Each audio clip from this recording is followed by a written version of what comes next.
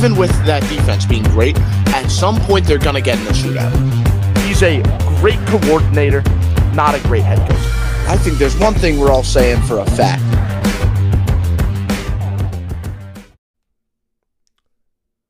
Hello, everyone. Welcome back to the Goal Line Podcast. I'm your host, Patrick Cipher, also known as No Huddle NFL on TikTok and Instagram. That is No Huddle NFL with no capitals and no spaces. Also available on Twitter at No Huddle NFL with an underscore at the end. That is, again, at No Huddle NFL with an underscore at the end. I hope that you all enjoyed your NFL Sunday.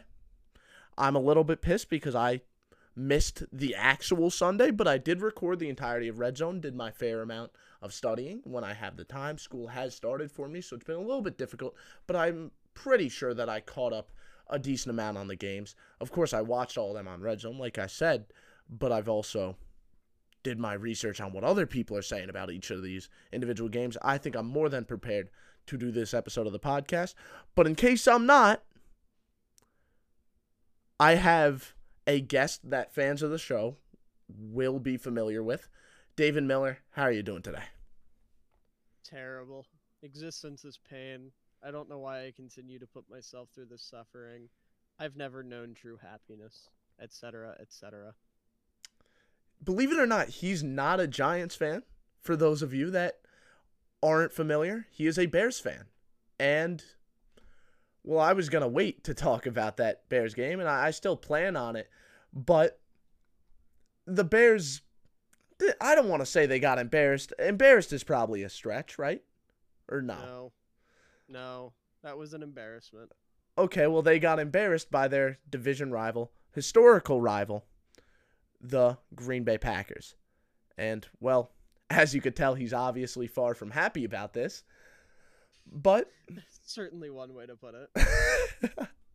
But there were other games throughout the weekend. Even on Thursday, I haven't had a chance to talk about that Chiefs-Lions game. And it was great to watch the first actual game that mattered for the 2023 NFL season, right? I enjoyed that game a lot. The Bears haven't lost at this specific point in time, so I imagine you enjoyed that game too, no? I mean, I wasn't thrilled watching the Lions win a primetime game that, you know, if the Chiefs were at full strength, they wouldn't have won, but you know, it was definitely nice to get back in the swing of things. And like you said, I still had that little bit of optimism in my heart. So it was a fun game. I'll put it that way. Guys, I'm a fan of on both sides played pretty well. So I can't complain too much. You know, if I knew that you would just be bringing down all the optimism surrounding week 1 of the NFL season, the greatest sports league on earth, beginning after months and months and months of waiting. If I knew that you were just going to be weighing it down with your pessimism the entire time, I might have reconsidered having you on, buddy. Well, I mean, what did you expect? I'd come in here all sunshine and roses, man. Gee, that Bears game sure was a toughie, but I'll tell you what, my spirits are held high. Is that what you expected? Well, you know what? I also forgot no fullback scored a touchdown during the weekend. So that's also a big part of this. In fact, I saw 2 fullbacks drop passes this weekend. So I'm not having a good time. And I'm really, really sorry to hear that. But we still got a Chiefs-Lions game to talk about. And I know that you obviously are upset about Detroit winning this one. Yeah. But you said that there were players that performed that you like. And besides Aiden Hutchinson, who had an absolute game, right? Absolute game. Absolutely. Who else really stood out to you that you were really happy to see play the way he did? I mean, Brian Branch was the big one. I was a huge Brian Branch guy all throughout the draft process. He was a top 10 player on my big board. You know, he was my favorite player to watch at Alabama last year. And seeing him come in and kind of from the start, you know, coming up, making plays. He obviously had the big pick 6 that Kadarius Toney essentially gift wrapped and handed to him. Excuse me. It was really nice to see him have a good debut. Obviously, he went down. I don't remember if that was a permanent thing, like if he was out for the rest of the game or if it was just a short time or not. But when he was on the field, he looked really, really good. I was impressed with him from the jump. Leo Chenal played a little bit and had a couple hustle plays I was a big fan of. He didn't get on the field a ton, which is understandable. And he wasn't a superstar, but David Montgomery was still doing his thing, and in my opinion, was the best running back on the field for the Lions. So that that was a bittersweet moment for sure. And I do like that you mentioned David Montgomery and how he probably was the best running back on the field in that game. But let's not undersell the game that Jahmyr Gibbs had, even though it might not really show up on the stat sheet. He was playing really, really good looking football, Yeah, right? absolutely. That's not selling Gibbs short or anything. It's just Montgomery had a Montgomery game, and in my opinion, he's still one of the 15 to 18 best running backs in football. So like, I liked what I saw to him. But yeah, Gibbs definitely had a solid performance. I'm not trying to take anything away from him by any means. It'll be a really fun 1-2 punch to watch throughout the Hmm. season. I don't think anyone's going to deny that, even you as a Chicago fan. Well, no, I mean I still got a soft spot for Monty. I love me a Bears running back. So even though he went to Detroit, like I don't him going to a division rival doesn't hit as hard as like when Adrian Amos went to Green Bay, Mm-hmm. because Amos, and kind of rightfully so because Bears fans suck, but he was kind of a jerk when he left. He was running his mouth on Twitter and saying Bears fans are the worst fans on the planet and all that. Monty didn't say a thing. He kept his head down. He did say he was excited to play Chicago, but like I would be too. You get to go back to the fans that have cheered you on your whole career, and you get to see your old teammates. Like I'd be excited for that too. But it wasn't like he, excuse me, it wasn't like he purposely wanted to leave. The Bears didn't offer him a legit contract, and he walked to a team that did offer him a legit contract and was willing to pay him what he felt he was worth. So I can't harbor any negative feelings towards him for that. Yeah, and I mean, I don't imagine that you're the only Bears fan that's rooting for Montgomery and for him to Well, you'd be perform well. surprised. Well, that sucks. But one of the main I know I things, hate. it sucks because that's really how a lot of NFL fans are. And Mm-hmm. another thing that pisses me off is when you watch a game like this, and NFL fans will continue to be the. I'm pissed because I'm almost going to take a shot at the people that make up my audience, but the people that make up my audience, I'm not talking to you guys. You guys are beautiful. You guys are great. That's why you're listening to the one and only Goal Line podcast featuring Patrick W Cipher. Riz. But there's a lot of NFL fans, again, not these specific people, that don't give much credit to the O linemen, the guys blocking up front. And it really was the key to the Lions' success how much they were able to dominate the line of scrimmage when they had the ball. I Mm-hmm. thought that that was just such a key part of this game. I mean, I know, and you know, Ben Johnson, he's a great offensive mind, but he didn't do too much, like extremely creative, like Yeah. great play calls in this game. But it didn't really matter. It didn't matter that Jared Goff was having a little bit of an off game. All that mattered is that Penny Sewell and the boys were just dominating all game, all 60 minutes. Like, it really Yeah. was beautiful to see. And Chris Jones being out was obviously a big reason for that. But I Yeah. think that's also a big reason that we saw Chris Jones get the extension that he got, because they realized during this game, oh shit, if we want to be a Super Bowl team again, we need our best defensive player. Hmm. Yeah, for sure. And I mean, you hit the nail on the head with Ben Johnson. Offensively, I didn't see anything that really moved me. Like, I know a lot of people are going crazy over Amon or St. Brown. I didn't think he had that crazy of a game. He had, what, like 60 yards and a touchdown. And it wasn't like he had any big plays. It's not like he was going crazy, routing people up constantly. It was like he got open a few times against a young secondary where he was just able to outsmart a couple guys and had a pretty average performance. And that delves into a whole other conversation about him because I think he's an incredibly overrated receiver. But Like you said, Goff didn't have a great game. Um, People were talking about the rookie tight end. What's Laporta. his name? Laporta. Yeah, he didn't do anything that stood out to me like crazy. Um, it was, outside of the running game, it was a pretty middle of the pack game offensively for Detroit. So it really was about dominating the trenches, and they did that on both sides of the ball. Mm-hmm. Especially, and I'm glad that you brought up both sides. Is it too much of an overreaction to say that Aiden Hutchinson, if he continues to play like this, can end up as the defensive player of the year in January? How many sacks did he have? I don't know the number, but just watching the film, man. Well, no, I know, but you got to remember, for these big awards, they care more about the stats than the film.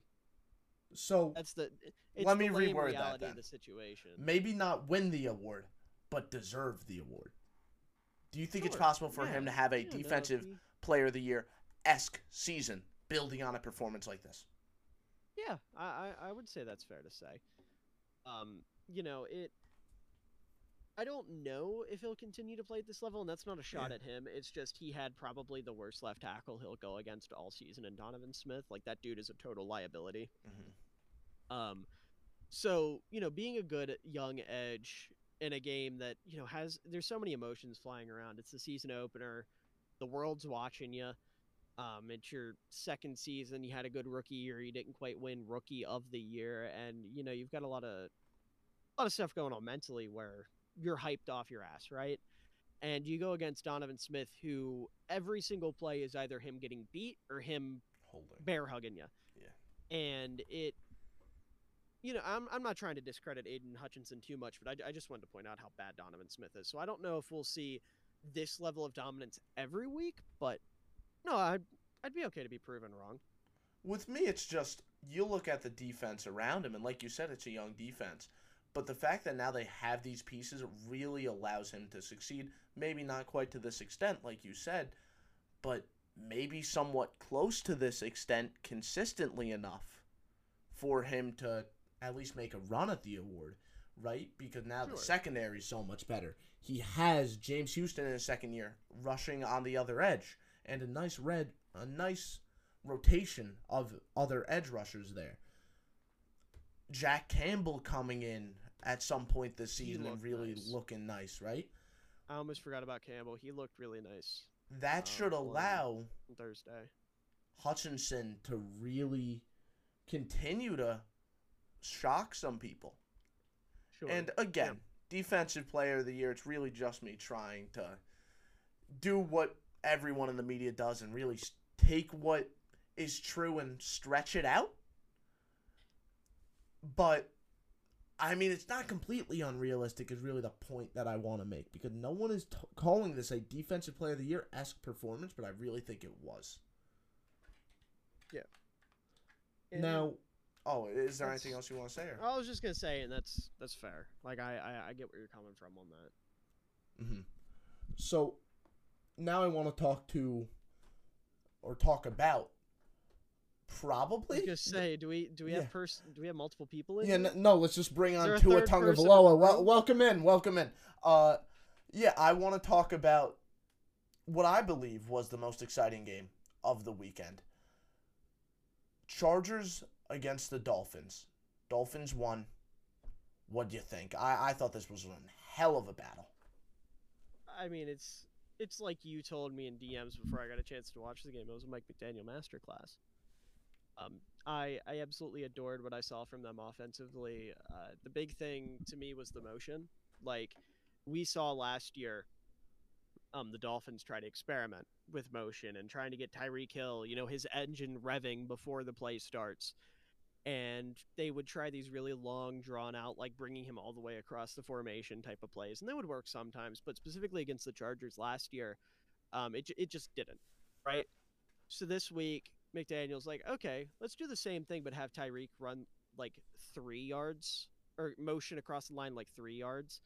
And it worked beautifully. There were so many examples of Tyreek, like I said, getting to rev his engine and then turn up field off of motion and get himself wide open against J.C. Jackson, who had a game. He certainly played a game. I don't know if I'd call it football, but he was playing a game out there. Um, he looked incredible. There was a pass to Alec Ingold, which made me really happy. Almost a touchdown, but not quite. Tua looked awesome. He was playing really well out of structure, which was uncharacteristic for him.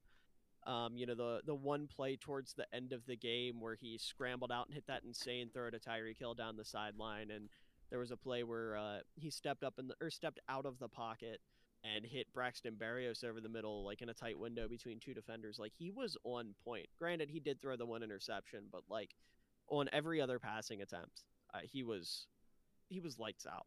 And the Dolphins' offensive line held up really well, which I was pleasantly surprised by. I think it looked better than it was because Tua did such a good job. And that's fine. Like, I don't, if that's how they're going to play all season, I'm all for it. Mm-hmm. Like, the point I was going to make is, I look at this Dolphins team, and it's, for lack of better words, like something out of one of my wet dreams. Because you've got a Shanahanian coach and Vic Fangio running your two sides of the ball. And the personnel is absolutely there from top to bottom, except for the offensive line. The offensive line was the one place on this team where I was concerned. And they were able to limit how much of a concern that was this week. And obviously that's not something you can do every week, right? But the more they can do it and the more ways they can find to get around this offensive line, the better. Because if they can get that figured out, there's genuinely not a weakness on this team, and there's nothing anybody in the league can do to stop them. Because you have the second best defensive mind currently in the league, and one of the 5 best offensive minds currently in the league, running on the same team with superstars on each side of the ball. And even some of the, I don't want to say lesser guys, but some of the guys that are more role players stepped up, like Kader Kohu had that big sack on Justin Herbert towards the end of the game. Zach Seiler made a couple really nice plays on defense. Jalen Phillips, granted he's one of the stars, he went off. Christian Wilkins had a really nice game. It was just so well executed at every level for Miami. And then the Chargers, they actually tried in the fourth quarter, which was a pleasant surprise. But they didn't do anything that I wasn't expecting. Kellen Moore didn't quite move me yet, which I'm sure he will. I'm a big Kellen Moore guy, but he didn't do anything that caught me off guard. The defense was not having a good day. Like I said, J.C. Jackson was an Alcatraz. The linebackers were in the 7th layer of hell, as Mike McDaniel does every week. The defensive line wasn't getting nearly as much pressure as they should. The only guy that stood out to me in that game was Herbert, and I mean, that's just your typical Chargers game with everyone else kind of doing whatever and Herbert trying to be Superman and win the game. And he almost did. I thought that the Chargers' run game really, really surprised me, personally. I wasn't moved by it. It was just John Kelly up the middle. And, Joshua Kelly. Well, John Kelly, whatever the hell his name is. They've got like one running back that anybody knows.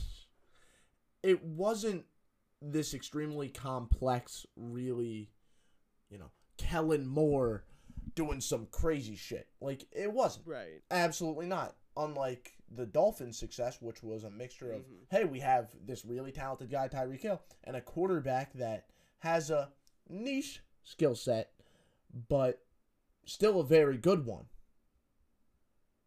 And now I'm going to work a scheme that really maximizes that. It wasn't much of that. Instead, the Chargers just played it the right way, at least in terms of running the ball. The O-line did their job. Kelly had a game, man. He had a game. All right? And this is against a Dolphins defense that has the beef up front. See, I'm not disagreeing that they have the beef up front, but schematically, their defensive tackles relative to what Fangio usually runs. Like, my point of reference for anything Fangio is the 2018 Bears, right? Mm-hmm. Because that team was like peak Fangio, arguably. And when you look at that team, you look at the defensive tackles. Specifically, they had Akeem Hicks and Eddie Goldman, who were both big, hulking, run-defending defensive linemen, and Hicks obviously was a pretty good pass rusher as well. You look at the Dolphins, Raekwon Davis is the only guy that they have that's close to that. Not saying that Christian Wilkins or Zach Seiler are bad against the run, but they're not like these big hulking dudes. Seiler's a little undersized. Wilkins is kind of like average sized, and they're more pass rushers than anything. So I'm not surprised that they had success between the tackles. Like I don't like if the Dolphins defense had an Achilles heel, it would be running between the tackles because of that. Now, obviously, Really? David Long is there for a reason. He is the remedy to that. He's one of the best downhill linebackers in the league. But I'm not shocked that the Chargers had success running between the tackles. And I think that's going to be something that, even if the Dolphins are stacking up wins, which I'm fully confident they will be, that's going to be something we're going to see every week, is people being like, we play the Dolphins next week and they let up so many yards per carry between the tackles. This is what we need to attack this week. And then they're going to do it, but that they won't be able to pull out any consistency in the passing game because Fangio is Fangio, and it'll win the Dolphins a lot of games that way. What I'm trying to say here is Fangio built this defense specifically, or I guess he didn't build it, but the way this defense is built with Fangio is care about the pass and like outside runs in between the tackles. We can live with it. Personally, I think if this is their formula and they are expecting for teams to have the type of games that the Chargers had on the ground, I think they might win a lot of games, but it's going to be really, really tough, especially on that offense. Because, again, it's not like the Chargers had some bad performance, right? No. I think, listen, personally, I disagree with you. I think Christian Wilkins is a damn good run defender. Well, I'm not saying he's a bad one. I'm just saying him and Seiler together don't necessarily fit Fangio's MO for what he's looking for in D tackles. And I think he's expecting them to not quite have the success that he's had. And he's, like, my point is he's aware of what he has and he's willing to compensate for it. And you're not wrong. Like, it is going to be really tough on them to have to deal with that, but I think they're confident enough in the back end of their defense to not only get stops but to force turnovers. And I think they're also incredibly confident in their offense to be able to keep up with teams. Like, I don't think we're going to see Miami get into a shootout every week, and I don't think the run defense will be necessarily as bad every single week.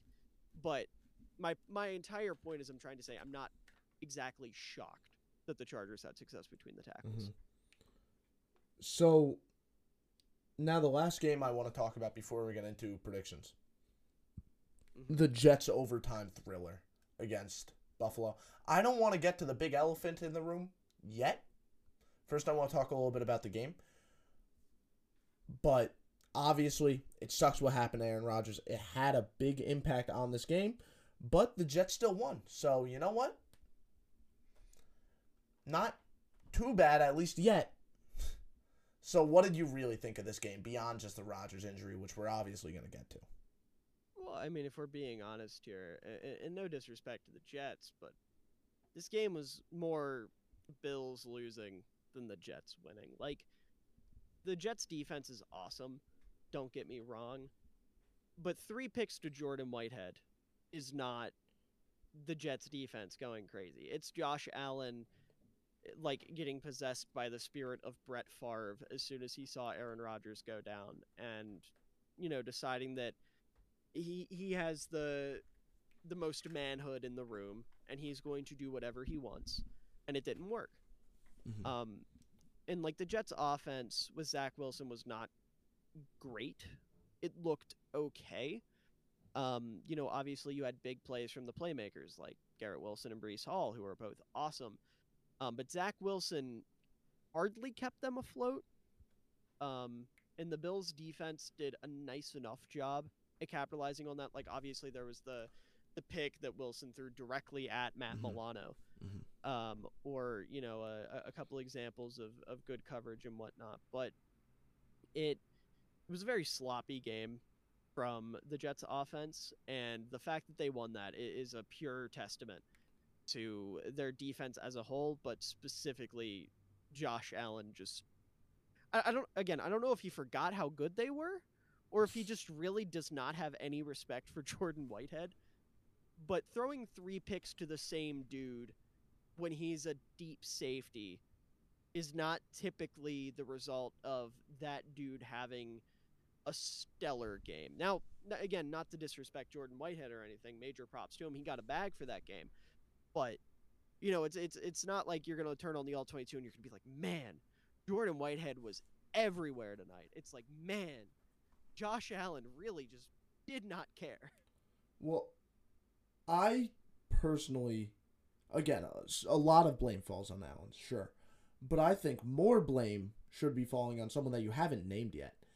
And Ken Dorsey, I know. Yes, you yes. You are Ken Dorsey's biggest hater. Absolutely. If they still had Dable, they're a Super Bowl contender in my mind. But because they don't, because instead they have Dorsey, I feel completely different about them. And it showed in this game. The Jets defense is great at stopping these big plays down the field. So why are you dialing up all these long shots? All right. And it's not like, oh, Josh Allen is just deciding to take the one go route. Like, no, these are passes designed to go vertical, to be the big shot. Because let's be honest, Dorsey doesn't know how to make a functioning offense without that. Yeah. And that's why I felt like this was so bad. It also doesn't help that the Bills weren't able to establish a proper running game.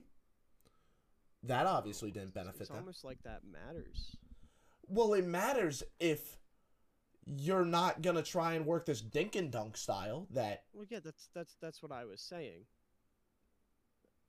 Well, I wasn't saying it doesn't matter. I was saying it's almost like it does matter. Yeah, well, okay. I thought that you were trying to go against the.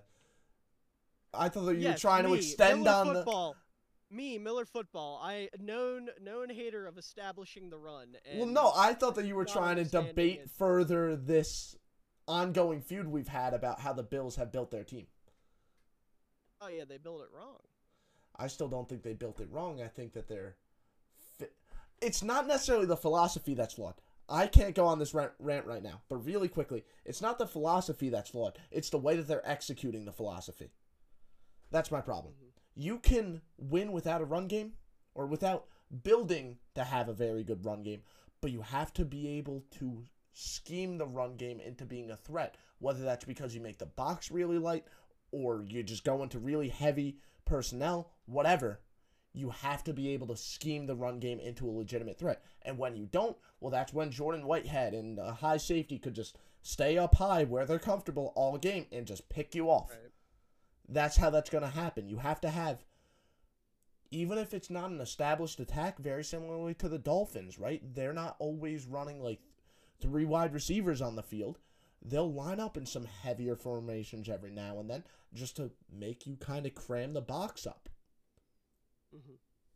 Yeah, and then they're going to be able to pass a lot off of that because even if you're not necessarily afraid of the run game, you still have to respect it. Yeah. And the Bills don't do that. And that's the big thing. It's the lack of respect for the run game. If a team literally does not respect what should be, a large part of your offense, then you're screwed. Mm-hmm. Like, that's why, we've seen so many teams, obviously the Bears are a prime example in more recent years.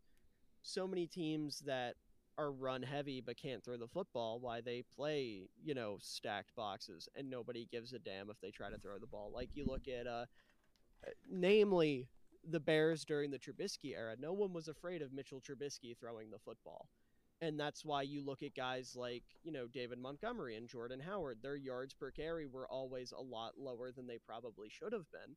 And it's because they would go up against stacked boxes every play because nobody gave a damn about their quarterback play. And it's the same thing, but in reverse with Buffalo. They're running, we were talking about it on the Bills preview. They were one of the 10 most efficient teams in running the football last year. And it's because nobody gave a damn about their run game. Mm-hmm. And that's exactly it, right? And it really hurt them in this game, too. I want to talk a little bit about the Jets' offense, too. And you mentioned that Wilson could have played worse. Yeah. And I think a part of that is something that I just noticed I never told you about. Long-term fans of the show are familiar with this, though, because I have went on a couple of rants about it. There's a theory I have. It is my E equals MC square. What E equals MC square was to Albert Einstein, that's what the QB2 theory is to me. It is... God. It's not complete bullshit. There are plenty of examples of it, and I always point it out when there's an example. And this game wasn't a phenomenal one, but it is still the first example of it. When a quarterback goes down mid-game, the defenses have built so much of their game plan around the quarterback's tendencies, and they have to completely throw that to the wind when a new quarterback comes in, and a lot of the time that allows the offense to look better. Whether it's Zach Wilson playing quarterback, Nick Foles, someone else, it always helps. Now, there's some quarterbacks that are just so absolutely garbage, and for a little bit, it looked like Wilson was one of those guys, I'm not going to lie, but eventually he picked it up. And I also just really quickly want to say, if I'm Nathaniel Hackett, I just design every pass play to go to Garrett Wilson. Real.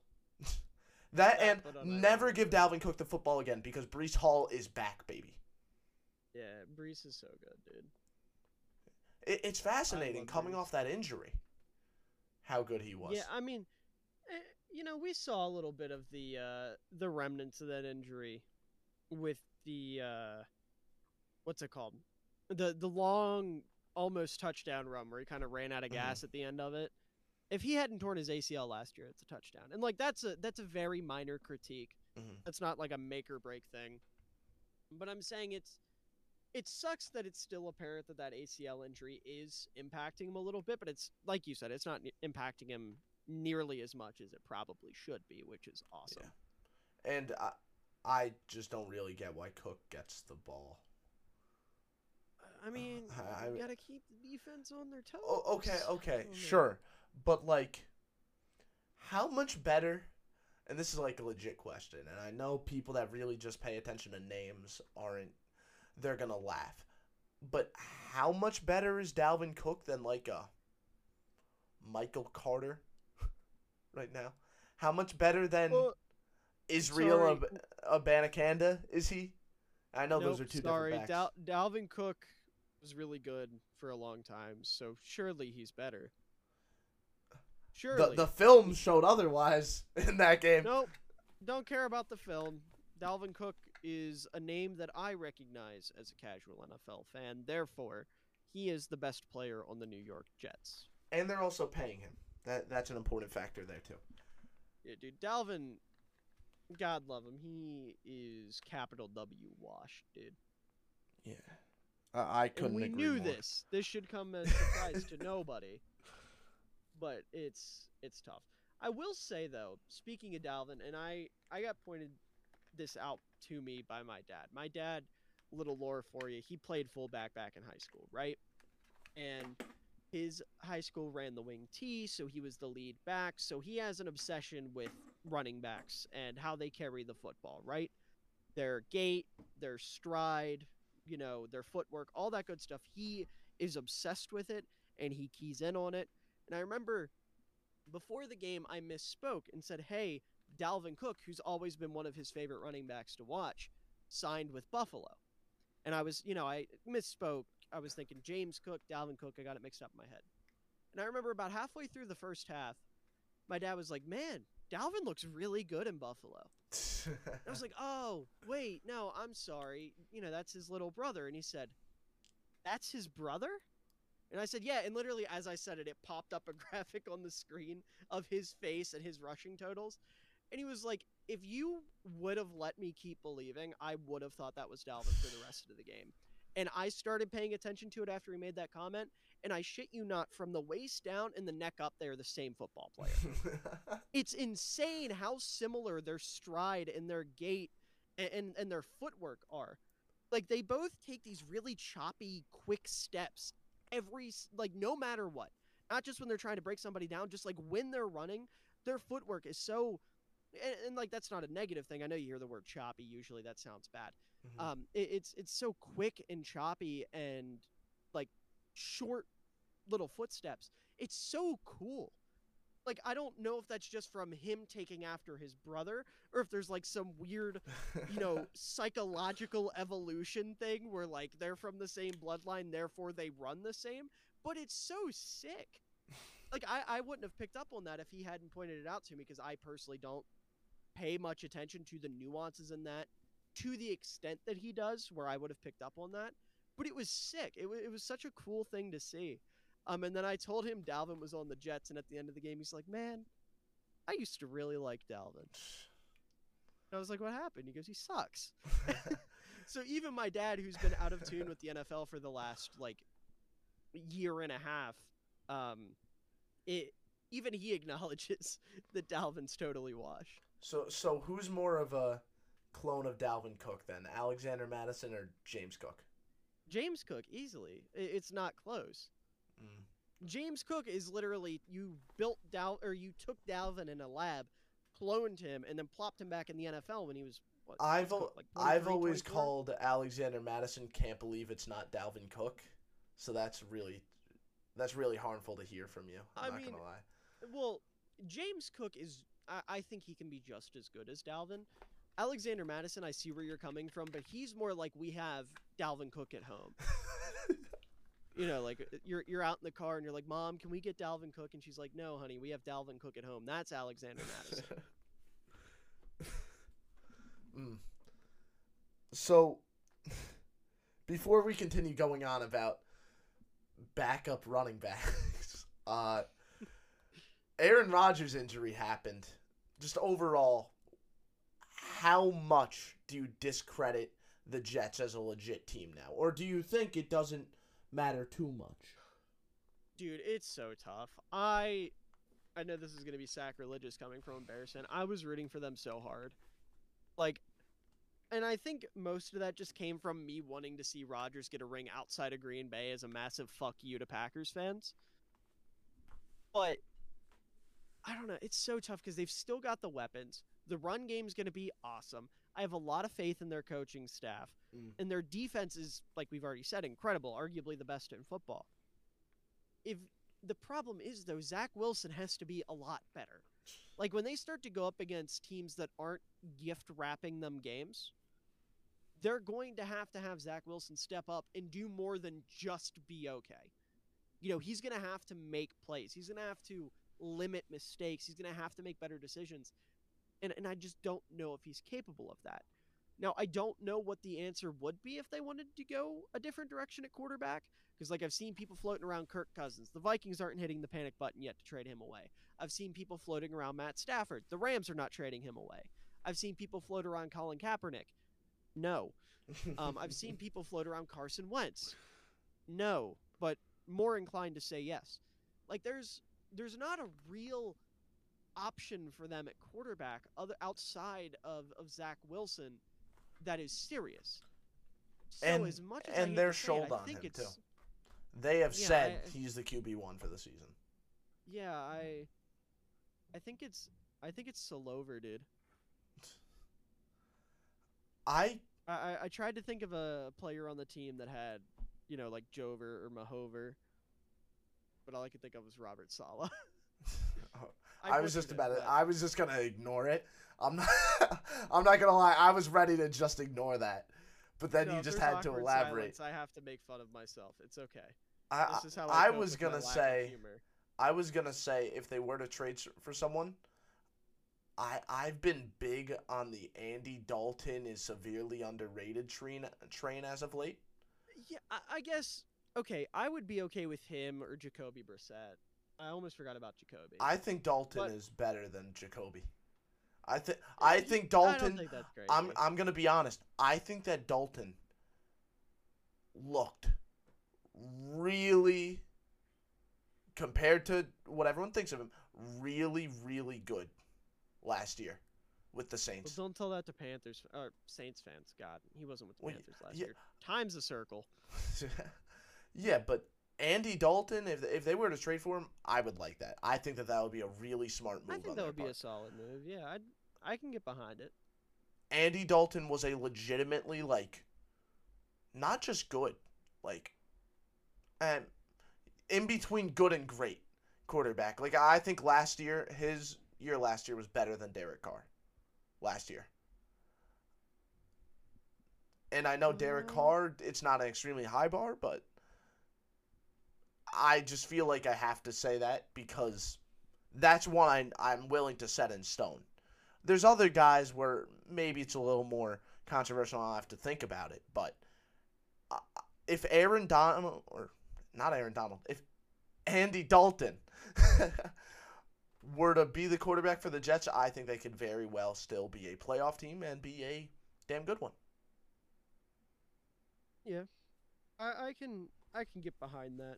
The only concern I have with that though is once you get to the playoffs, do you think Andy Dalton outduels any of the quarterbacks in the AFC? So my thing was I didn't even think Rodgers would really in the AFC.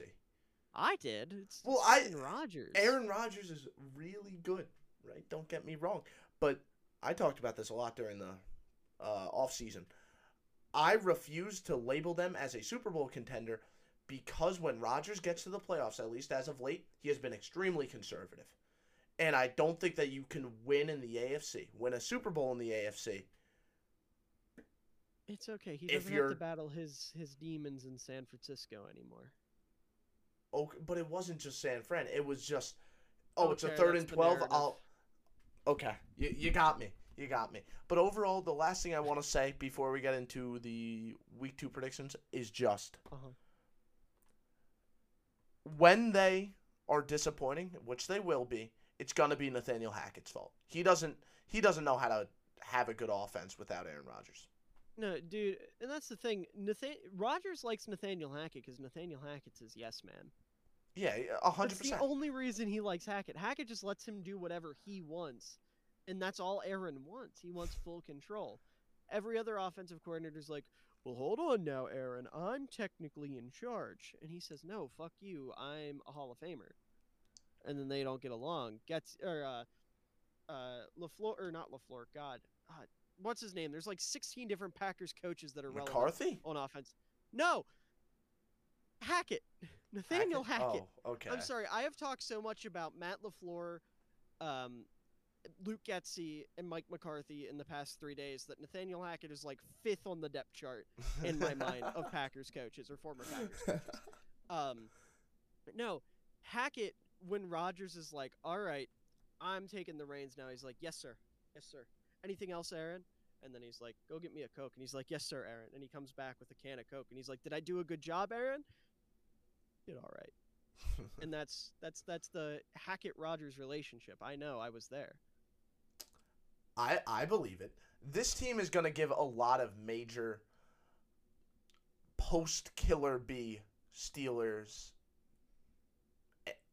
like feelings. And that's not a good thing. In fact, that is the worst thing as a fan, because you will see plenty of games where the opposing team only puts up 17 points and you still don't win. And God, I miss those Steelers teams. You will punt 15 times in a game. Like it will be terrible. It's going to be horrible to watch, and Jets fans are going to hate every second, which they're used to at this point. But this time they'll have the optimism of a good defense, which is really going to suck. So take it from me, never be optimistic about football. This guy's going back into his edgy arc. Okay. Well, I don't want to hear it, Mr. Jason Todd's the best Robin. He is, though. I like Jason Todd. He's pretty cool, though. Touch your ass, buddy. Okay, buddy. Let's talk about that Thursday night game. Let's talk about that Thursday night game. Yeah. This Thursday night, yeah. Vikings at Eagles. What do you think? Well, it's going to be an interesting game, that's for sure. Philly's without their RB1 and Kenny Gainwell. But the Vikings are missing like half their offensive line, apparently. So that's tough. The Vikings also looked rough against the Buccaneers. Like, they shot themselves in the foot constantly.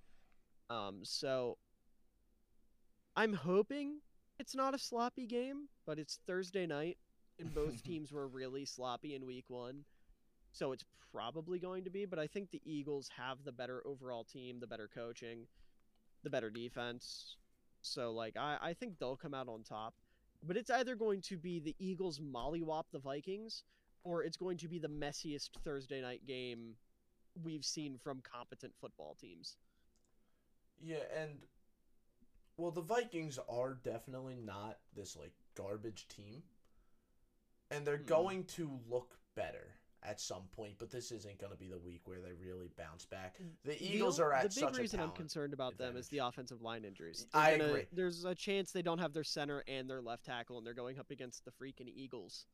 Yeah, who have the deepest defensive line in world history. Yeah.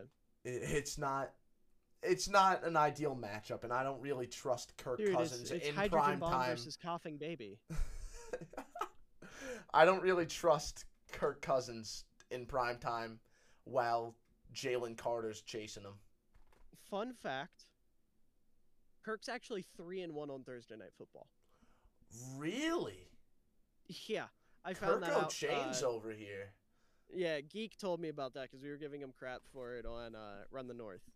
But we were talking about it. He was like, actually, Kirk is 3-1. But like you said, the narratives though. You know what? You win. Yeah, what can I say? What can I say? I mean, you simply cannot fight the narratives. Well, this is why I'm so good at winning internet debates, and by winning, I mean getting blocked by everyone I talk to.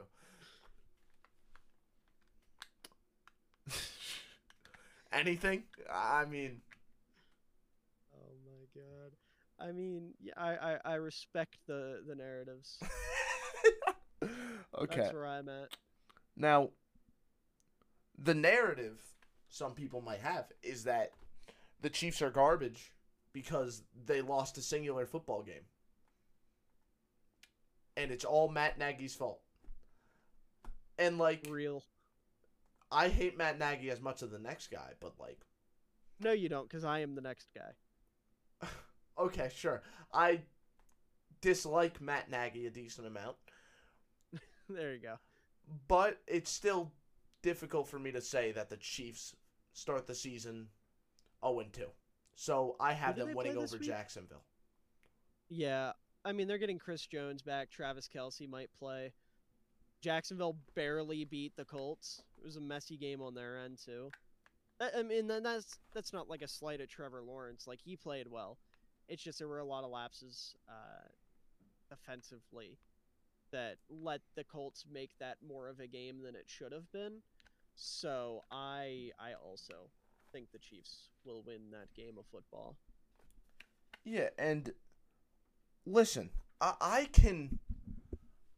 When I look at this matchup, just ignoring what happened last week, it's definitely on upset watch. It absolutely is, in my mind. Would it really be an upset, though? Do you not think so? I think the Jaguars are a damn good football team. Well, yeah, but the Chiefs are the Chiefs. Okay, but then by that logic, any game the Chiefs play in, they lose yes, is an upset. Yes.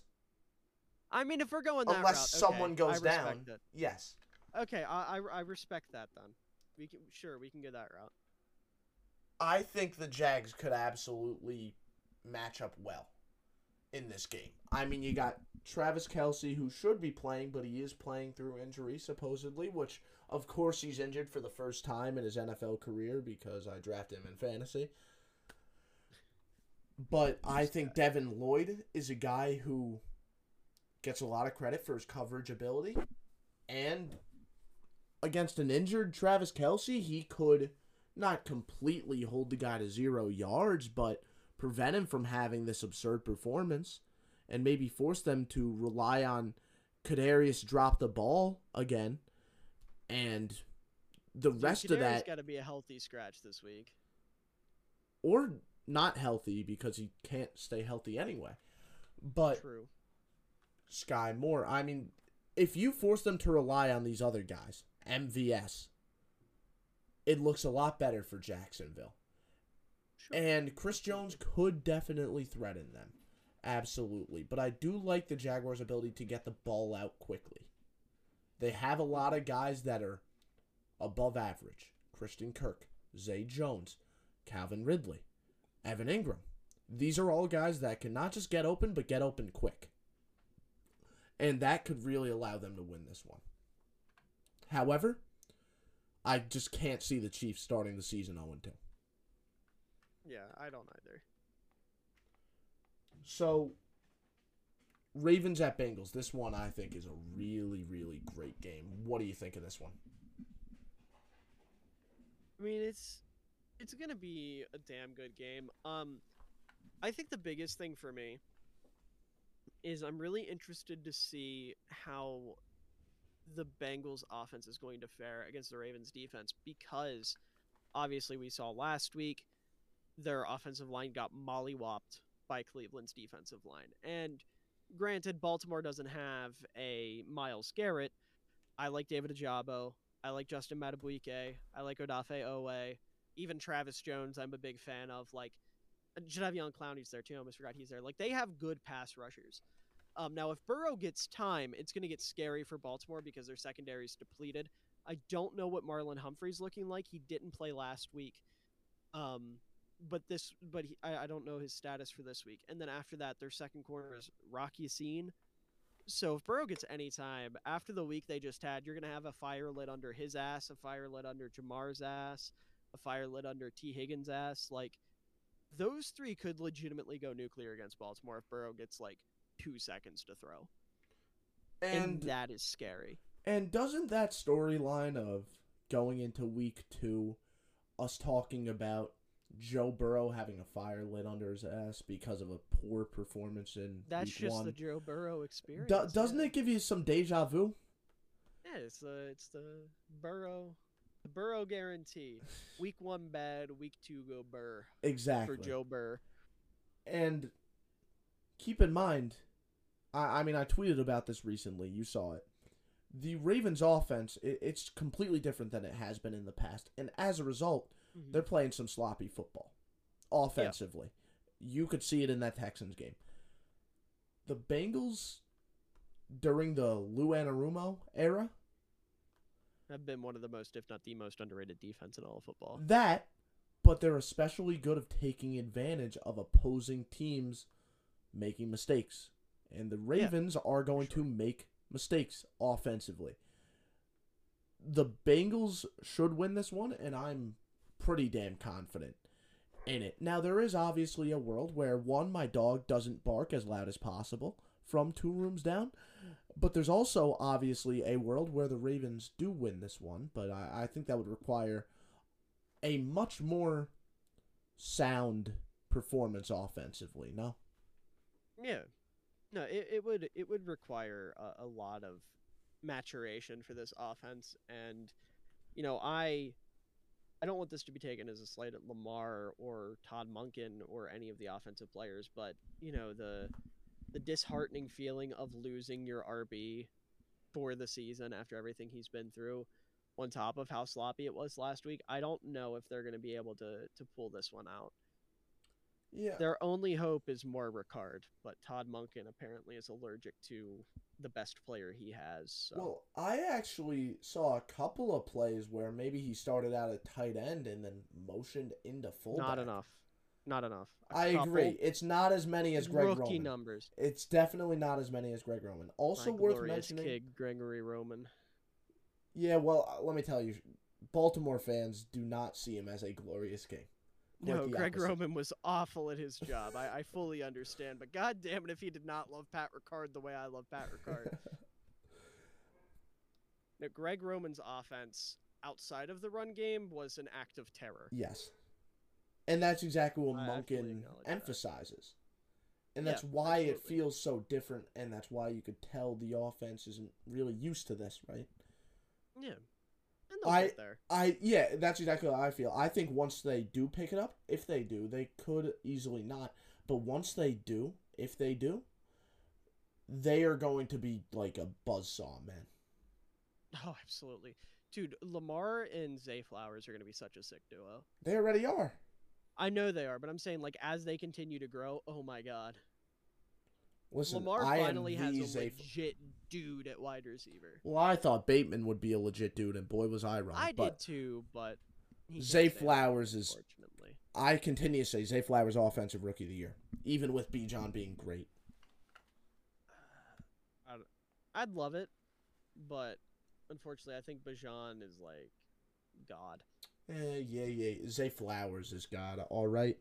Seahawks Lions. False what do you think? Prophets. Seahawks. Is that a J. Cole reference? Okay. No, it was a biblical reference. Yeah, same thing. Oh, Okay, you can tell this guy's white. When it comes to the Chiefs or that was my I was looking at favorite. my TV. That was my I'm sorry. That was my favorite shot at me you've ever taken, and you've taken a lot.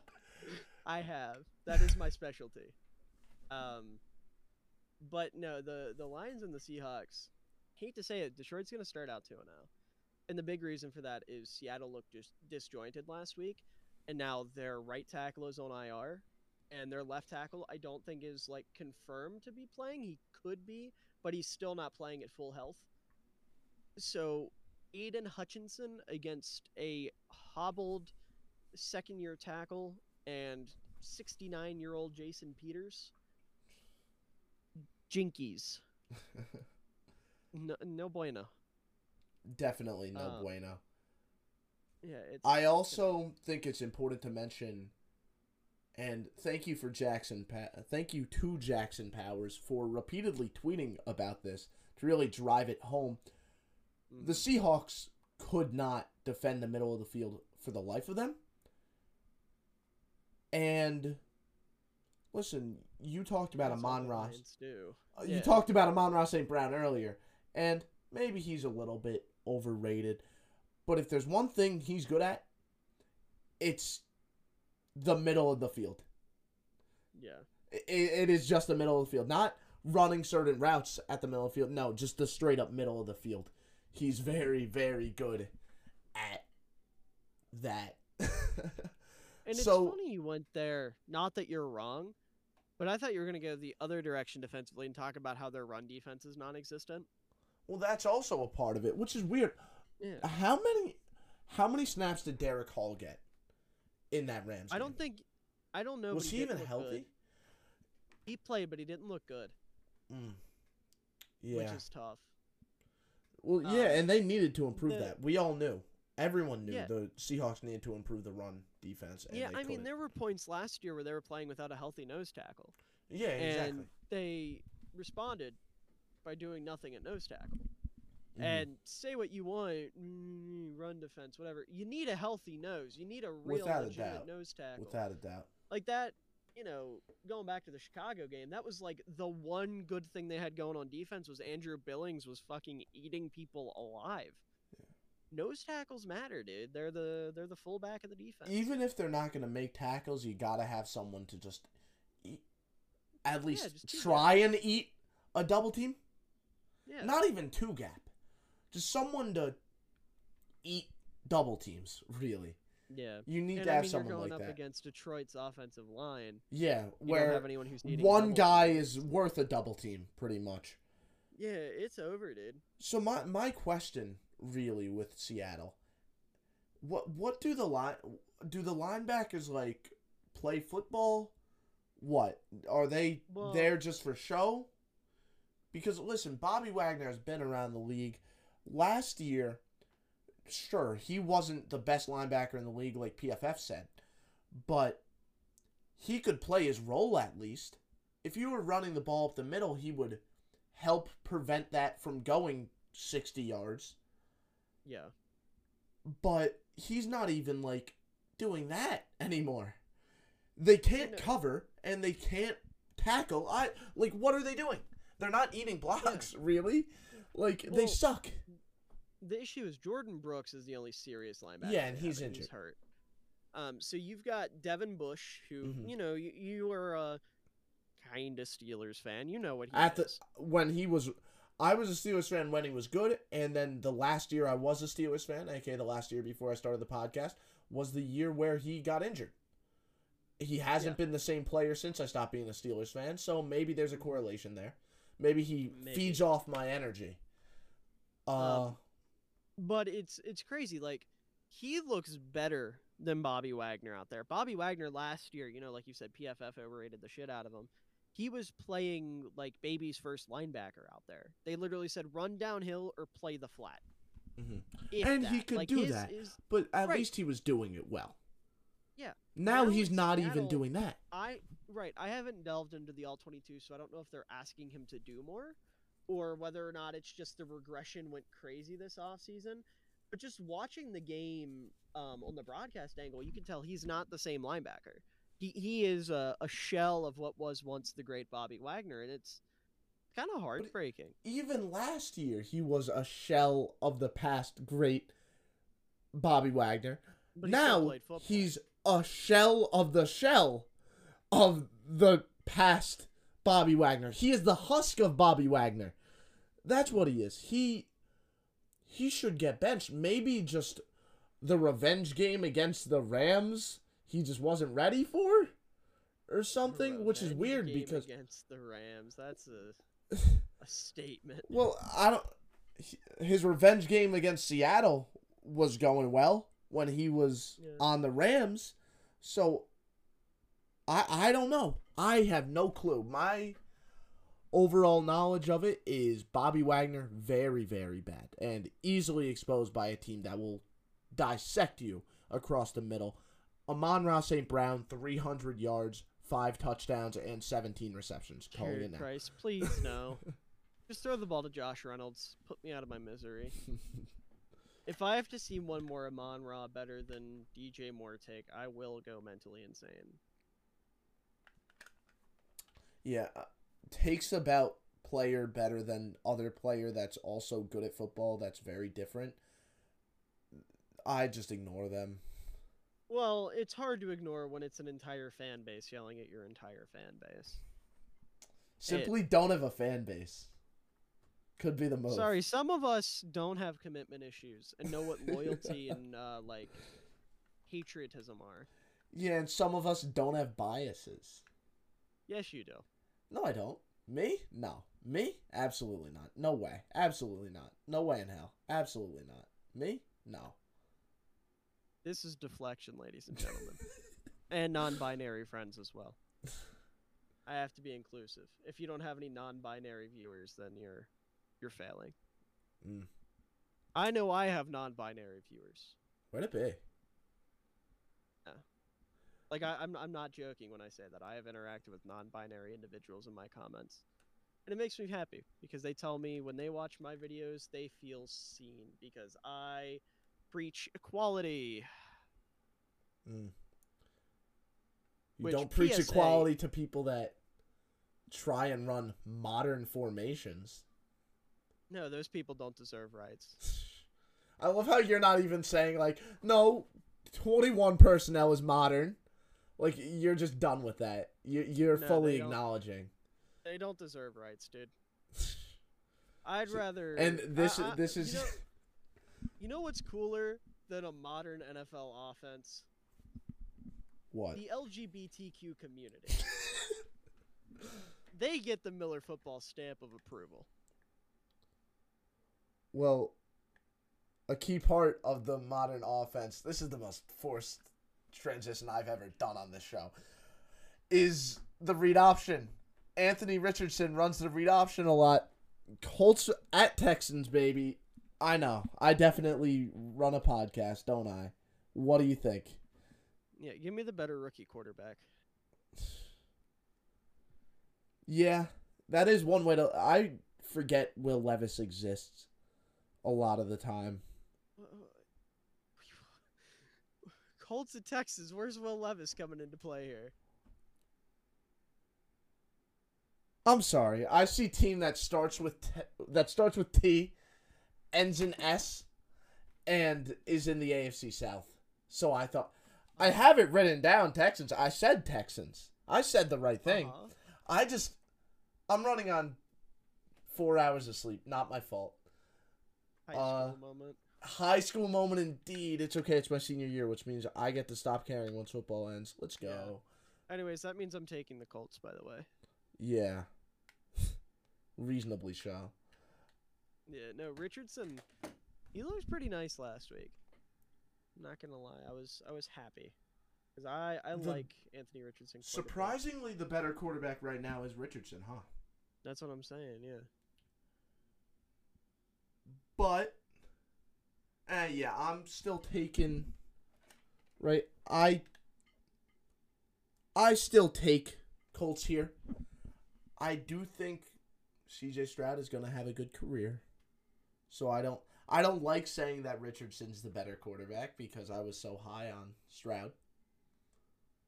Was anyone really high on Stroud, or are we just like I was. acknowledging that he's pretty good? I How was. are you high on Stroud? What, I define thought high. his ability to place the ball where it needed to be was some of the best I've seen in a college prospect since I started really going deep into draft classes. Interesting. Okay. Which, I mean, do you disagree with that? No, I think he's really good at ball placement, but So a lot of people say his ceiling is Dak. I say his ceiling is Burrow. And he I'm would not have to saying know what the fuck is going on when people are coming at him to be Burrow and he doesn't. Yeah, well, that's right now. That's why I said ceiling. I think that's something. I still don't see Burrow. I also agree thought wholeheartedly with Dak. I think he definitely could be Dak too, but Like I think if he you lands want to talk somewhere about between Goff and ceiling, Dak. yeah, sure. With me, I guess I just wasn't as high on Bryce Young as other people. Because you're lame. And you're Yeah, bad at your maybe job. Richard Job. Your hobby. Sorry. There you go. It's gonna be my job, but Is for it? now, wow, this guy's taking more shots, huh? This is what you have me on here for. You have me on here to humble yourself. Mm.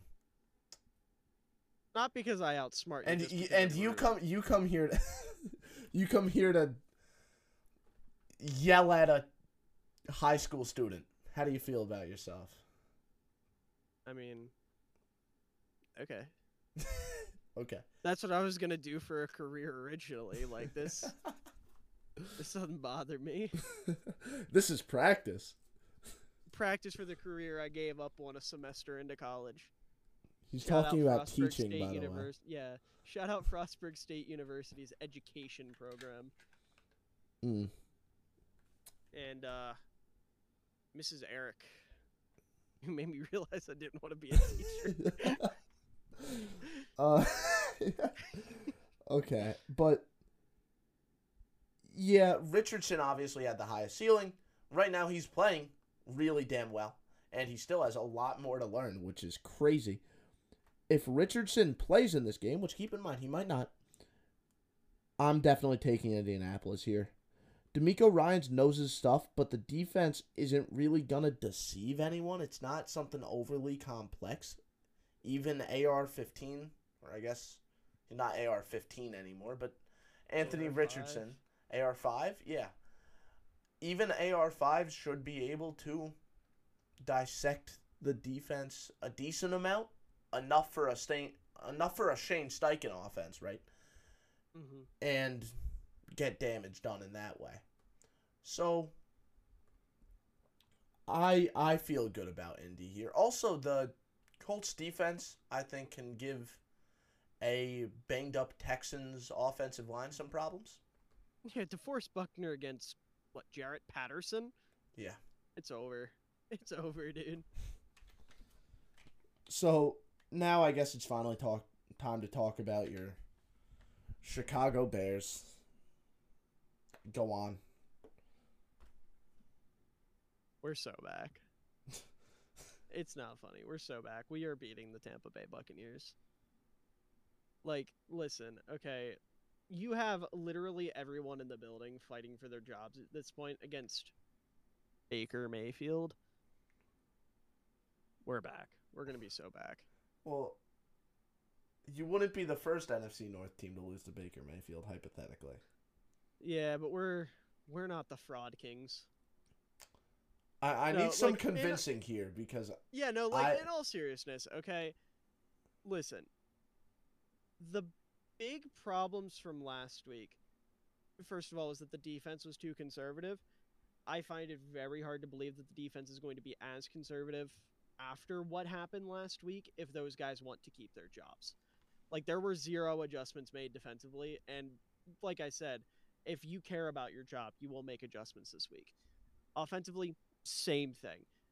There was a lot of miscommunication in the secondary, a lot of miscommunications with the linebackers and the secondary, just because the guys hadn't gotten a chance to play together. You know, a lot of guys like Tremaine Edmonds didn't get to play in the preseason, so his experience with TJ Edwards and Eddie Jackson and Jaquan Brisker and all that was limited to practice and then that first game. And there were a lot of instances of guys trying to pass other guys off in zones, and it would end up in a busted play. I don't think we see as much of that. I'm sure they're going to emphasize that communication and that getting on page with each other, and it's going to be at least better this week. The offensive line, I am more confident in against Tampa Bay's defensive line than I was against Green Bay's defensive line, especially because guys like Darnell Wright didn't look bad. Braxton Jones looked good in pass pro, but he was penalized a lot. That won't happen again. That was a very uncharacteristic thing from him. Nate Davis looked rough, but it was his first game doing anything because he missed like the whole offseason with some off the field stuff. So he's good now. He's locked in. There was a lot of effort problems. No chance in hell that those guys are going to come back out and have effort issues again, because last year there was nothing but effort and hustle and intensity. And after that game, after that performance, I find it very hard to believe that they're going to come out that flat again. They're going to have to design more runs for Justin Fields. There's no way he only has one designed run this week. He's somebody, too, that I know you don't like him, but if there's one thing Fields does, it's get better every week in the sense that he won't make the same mistake 2 weeks in a row, usually. Like, if to be more specific, if he acknowledges an issue, he won't make it again. And that was a trend all of last season, where he'd be in a press conference and say, like, you know, he took off too early, right? On a couple different plays, he'll be like, yeah, you know, I got to hang in the pocket a little bit longer. The next week, he'd hang in the pocket longer and deliver some throws. This week, he was too conservative, which has never been an issue with Fields. He was one of the best deep ball passers in football last year. The issue was with Fields last year, he didn't take the easy stuff. He didn't check things down.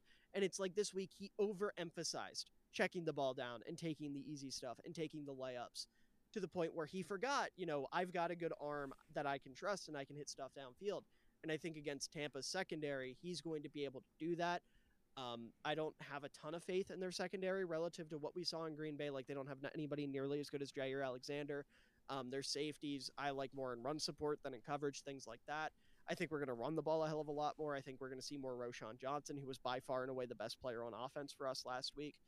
Like, maybe this is a lot of me being too optimistic, but if nothing else, I'm an optimist when it comes to football, and I know I shouldn't be as a Chicago Bears fan. But God damn it, I don't care. I'm totally biased in saying this. I fully understand that. But where the product on the field this week, I find hard to believe it'll be at the same level or anywhere close to what it was last week. And if that's biased, call me out on it, because I do not care. I will happily take my lumps on that one. I think that there is a fair amount of stuff that you're confident will change, and I think you have to acknowledge some of that stuff isn't just going to change, right? Well, no, I know, and not everything I listed, but if even 2 or 3 of the things I said adjust slightly, it won't be as sloppy or as messy as it was last week. I'm not saying the Bears are going to come out next week and look like the perfect version of the Chicago Bears. They're just not going to be nearly as incompetent as they were against Green Bay. I find that very hard to believe. And if they do, guys are going to lose their job within the next 3 weeks. I think that this game should be close, right? Yeah, for sure. Like, I don't think it's going to be a blowout either way either. Mm-hmm. I really do think this game is going to be decided by an off-ball linebacker and his performance. And based off Devin White's performance last week, which was pretty impressive, if he could have another game where he does what he's asked to do, which I imagine is going to have a lot of association with Justin Fields and his ability to run this upcoming week, the Buccaneers should win this one. If that's the case. I have no fear in Devin White containing Justin Fields. Well, Devin there you White go. Does nothing for me. If that's how you feel, then I would take... Yeah, then you should I take the Bears. That's not a bias thing. I just think Devin White adds little to no value to a football team. Well, and last I week White looked good, man. He looked good. I'd have to go back and watch, because I don't know. I don't trust that. It's Devin freaking White, dude. Yeah, and he's been disappointing relative to his name value for the most part, but he had a maybe just flash in the pan week last week, but he was a big reason that they won that game. If he could contain Justin Fields and force him to need to throw the ball, I know Jamel Dean isn't quite Jair Alexander, but I think he's definitely a good corner. No, I don't think he's bad either, but I think DJ Moore is going to have a much easier time. Yeah, he'll definitely put up more than 4.6 fantasy points this week, I hope, because I drafted him in that same league that I drafted Travis Kelce. I also drafted Josh Jacobs, by the way, in case you can't tell, I lost this week. But, yeah, this game should be close in my mind. To me, that's really the one thing that's going to decide it. Also, I'm locking this in now. Kalijah Kancey's going to have his first sack in this game. Probably. Even you acknowledge, like, the offensive line still isn't where it should be. No, but the offensive line isn't going to be as bad by the time the season ends. Sure. Everything that could have gone wrong for our offensive line in the offseason did go wrong. Because I think on paper what the Bears built was a really solid offensive line. But Tevin Jenkins got hurt early on IR for the first 4 weeks. Like I said, Nate Davis didn't practice at all. And I know a lot of Bears fans were pissed at him about that. But if you look into it, he had some stuff going on off the field that he just, couldn't be present in practice, which that sucks from a football standpoint. From being a human being standpoint, please get your shit right. Handle what you got to handle because it's more important than the game, right? And Cody Whitehair is much better at center than at guard, but they have him at guard right now because Tevin Jenkins is out and Lucas Patrick's playing center. So it's like I said, everything that could have gone wrong did go wrong. But I think, if nothing else, the Bears are going to play a lot harder this week. Because I can tell you right now, there's conversations being had in that building about benching players X, Y, and Z. Chase Claypool, coaches. I mean, yeah, he's obviously number one on the list. Equanimous St. Brown is a fine wide receiver 3. Not ideal, but he's good enough to where you can have that discussion. And if not, I love Tyler Scott, so maybe he's the wide receiver 3. But at the very least, Equanimous St. Brown is going to do everything Claypool didn't, which is block and give effort. So there's those conversations. You're going to have the conversations about the running back room because, like I said, Roschon Johnson was the only player on offense this week that looked above average. And, you're going to have different conversations on the defensive line. Justin Jones looked terrible. Gervon Dexter, while not perfect, at least was trying this week. At least was putting forth effort and hustling.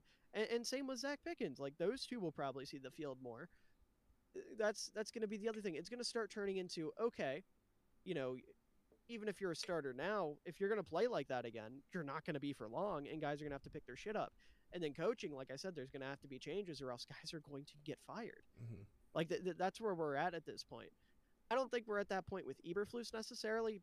I like Eberflus more than a lot of other people seem to, but with especially Allen Williams on defense, I think we're at that point where he could be out by week 5. So he's really got to pick his shit up, and that's going to be the big thing. So I'm glad that you mentioned the defense because I want to ask one more question before we move on to the next game. How do you think the Bears are going to go about stopping Mike Evans and Chris Godwin this week? Well, I don't think the Bears have a problem at corner. It's not necessarily having a problem. These are two of the better receivers in the NFL. Right. And I think the problem that the Bears have right now is the game plan was way too conservative against Green Bay. Every third down was soft-ass cover 2 zone, and it didn't do anything. There was no pass rushing because of that. Guys were able to get open, and like I said, the miscommunication in the secondary, that's going to be the key. On paper, we have a good secondary. The pieces in our secondary are good. They're just not used to playing with each other yet because the Bears as a whole didn't have them playing in the preseason nearly enough, which I didn't realize would be as big of a problem as it is. But these guys just have to build chemistry together, and this is going to be a really good week to do that and test that.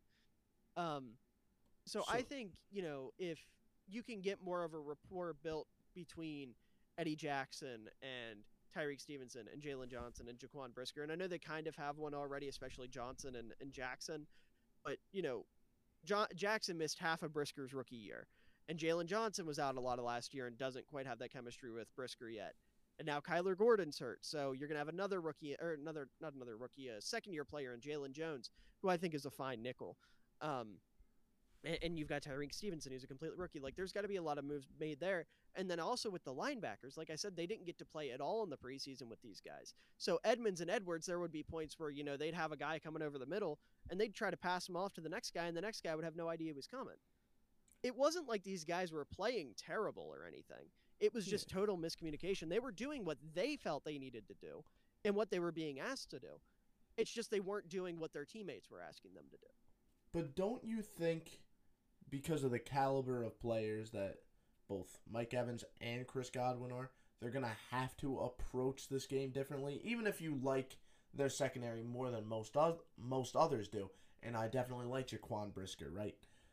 But don't you think that they're going to have to change what they do as a team in order to stop them? What do you think the change is going to be? They're going to have to get more aggressive is the first thing. They're not going to be able to sit in cover 2 zone on third down. That's not going to work. They're going to have to run more man coverage because, crazy concept I know, Jalen Johnson and Tyreek Stevenson are both man-to-man corners above all else.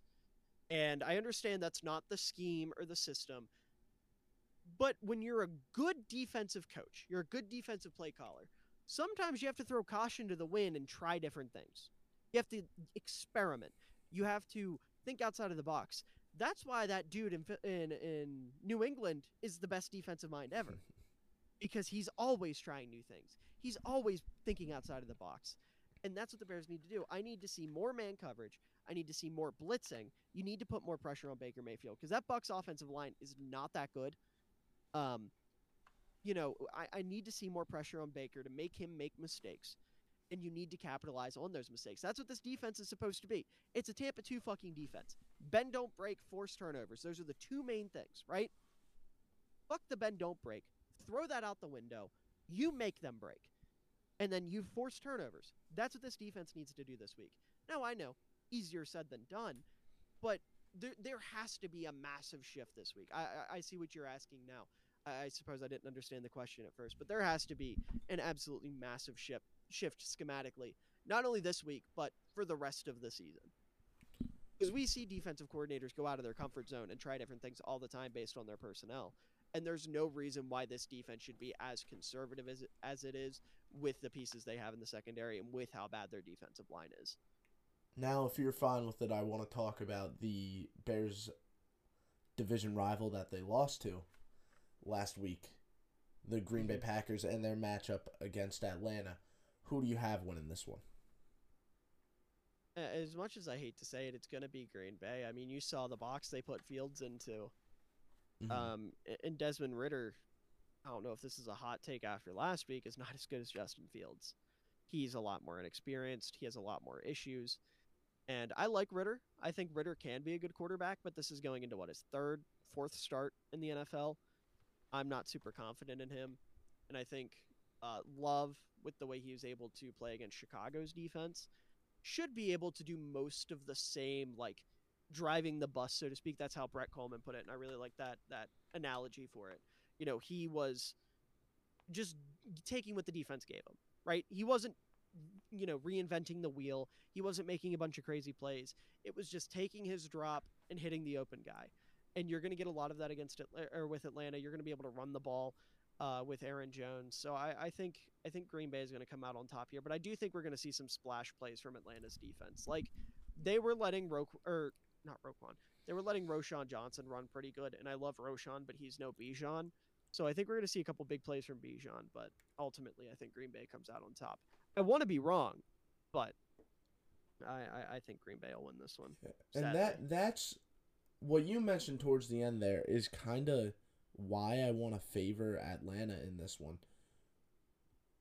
They need to not just defend the run all right, they need to do a really damn good job because Atlanta's running game, it's one of the best, if not the best in the NFL.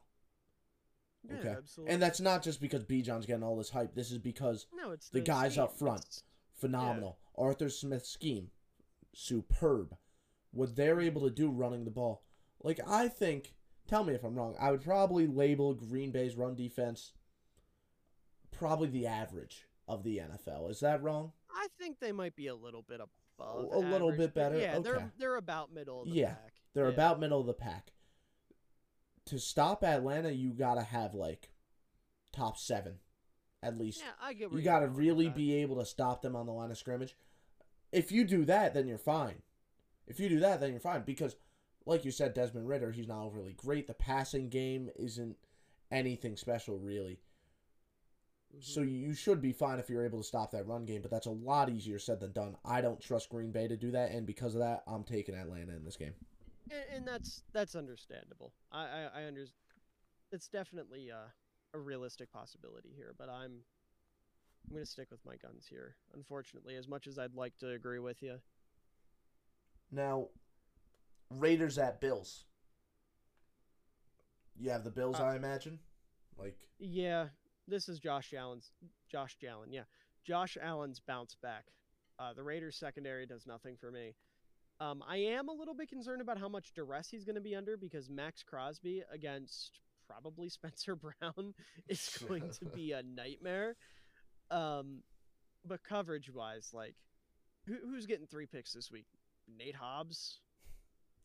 The ghost of Marcus Peters, maybe?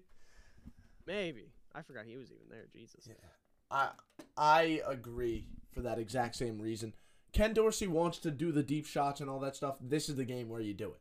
Okay, Right. This is a game where you could just abuse that secondary, not the Jets. This is a game where, yeah, even if he's under pressure, we've seen Josh Allen make plays for an entire game with someone always chasing him. Every single play. We have seen it.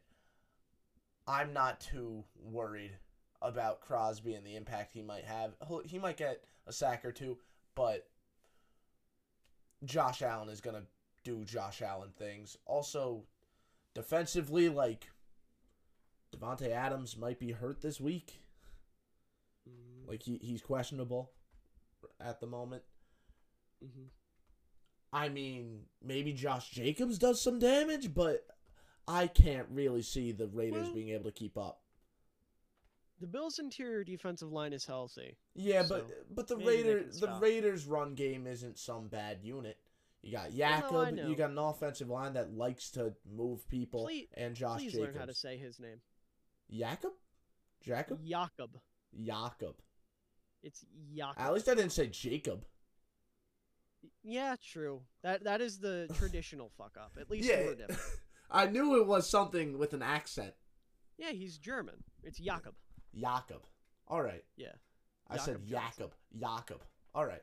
I remember the first time I talked about him in a TikTok, I called him Jakob, like I pronounced it correctly, not knowing that was the correct pronunciation. I was completely guessing. And I had so many Patriots fans. Granted, this was when he was on the Raiders. Mm-hmm. But I had so many Patriots fans come in and be like, I think you're the only dude on TikTok who knows how to say his name. And I felt so seen. I felt so vindicated, dude. I was like, hell yeah. That's how I feel whenever QB2 theory is proven right. I'm like, oh yeah. This is my big moment. That's what I say every time. This is the brand. When I saw Zach, or when I saw the Jets win on that overtime kick return, I wasn't like, oh my god, that was so hype. I was just like, yeah. And I retweeted me saying that the Jets are gonna win minutes after Rodgers got hurt. You retweeted your own tweet. I don't toot my own horn often. But dude, that's QB2... if you're gonna do it, at least quote tweet it. If you retweet your own tweet, you're such a tool. If I quote tweeted it, then I would feel like I'm tooting my own horn even more. Dude, and I don't like to toot my own horn. I don't like to toot my own horn. But this one just felt, listen, QB2 theory is such a big deal for me, you know? Especially first one of the season. It would have been so much better if you would have just quote tweeted it with that picture of Peter Griffin where it's like, hello, we're back committee. I would like to file a claim. I could have done that. You're so right. I should have asked you, yo, what funny Family Guy moment should I Should I quote It's not tweet even a this one? funny Family Guy moment. It's just a we're back meme, but with Peter Griffin. With Peter, therefore making a Family Guy funny moment. Oh my god. That's how this works. Like That's Twitter, man. it is Family Twitter. Guy funny moment. That's what I'm saying. Anyway, remember that time that the Chargers played against the Titans on whatever the date of the game is supposed to be? That was terrible. What do you have happening? The Chargers and the Titans? The Chargers. Yeah. The Titans are not a serious football team, dude. What do you? I have zero faith in what they're doing. Really? Yeah, I have zero faith in the Titans. Now, remember what we were saying. I know that they brought in Eric Hendricks. Mm-hmm. However, no, their linebacker. I understand their linebacker core is totally depleted. No, but well, as soon as they try to, my problem is running game, defense. You have to stop Derrick Henry. Well, no, I know. Okay, let me rephrase this. If we get a Ryan Tannehill throws the ball like 8 times type of game, which I'm expecting, I'll take the Titans then. But if we get a real football game in the year of our Lord, that's 2023, not what I'm expecting. Where they want to throw the football, then no. That is not Ryan what I'm Tannehill, expecting. He was bad. He was bad. Not only was he bad, I got to go back and rewatch the tape to confirm my theory. But I hated the Titans offensive coordinator hire. I can't remember the dude's name for the life of me.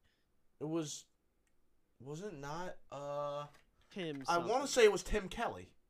Tim Kelly, yeah. Yeah, it was. That hire. He was the OC in Houston under Bill O'Brien. Yeah, I was just about to say I thought it was Tim Kelly. Yeah. I don't hate him as a coach. I think Tim Kelly's a fine coach, but I hated the pairing of him with not only Ryan Tannehill, but like 90% of their offense. Yeah, because he's a spread coach, and then their entire offense is predicated off running play action and running like a Shanahan West Coast system. Every single player they have. The only 2 guys who benefit from this new type of offense are Chikakonkwo and DeAndre Hopkins. They're the only ones. The offensive line doesn't fit. Hopkins wasn't even there yet. Right. Because I could go in detail on this. You know, Tannehill's a play action quarterback. If he's not running play action, just hitting his first read, he's gonna suck. Nick Westbrook-Akini, he's good as like the Jawan Jennings and the Trent Sherfields of the world, where they're almost like a wing tight end, and he's down blocking a lot in the run game, but every once in a while he'll leak upfield.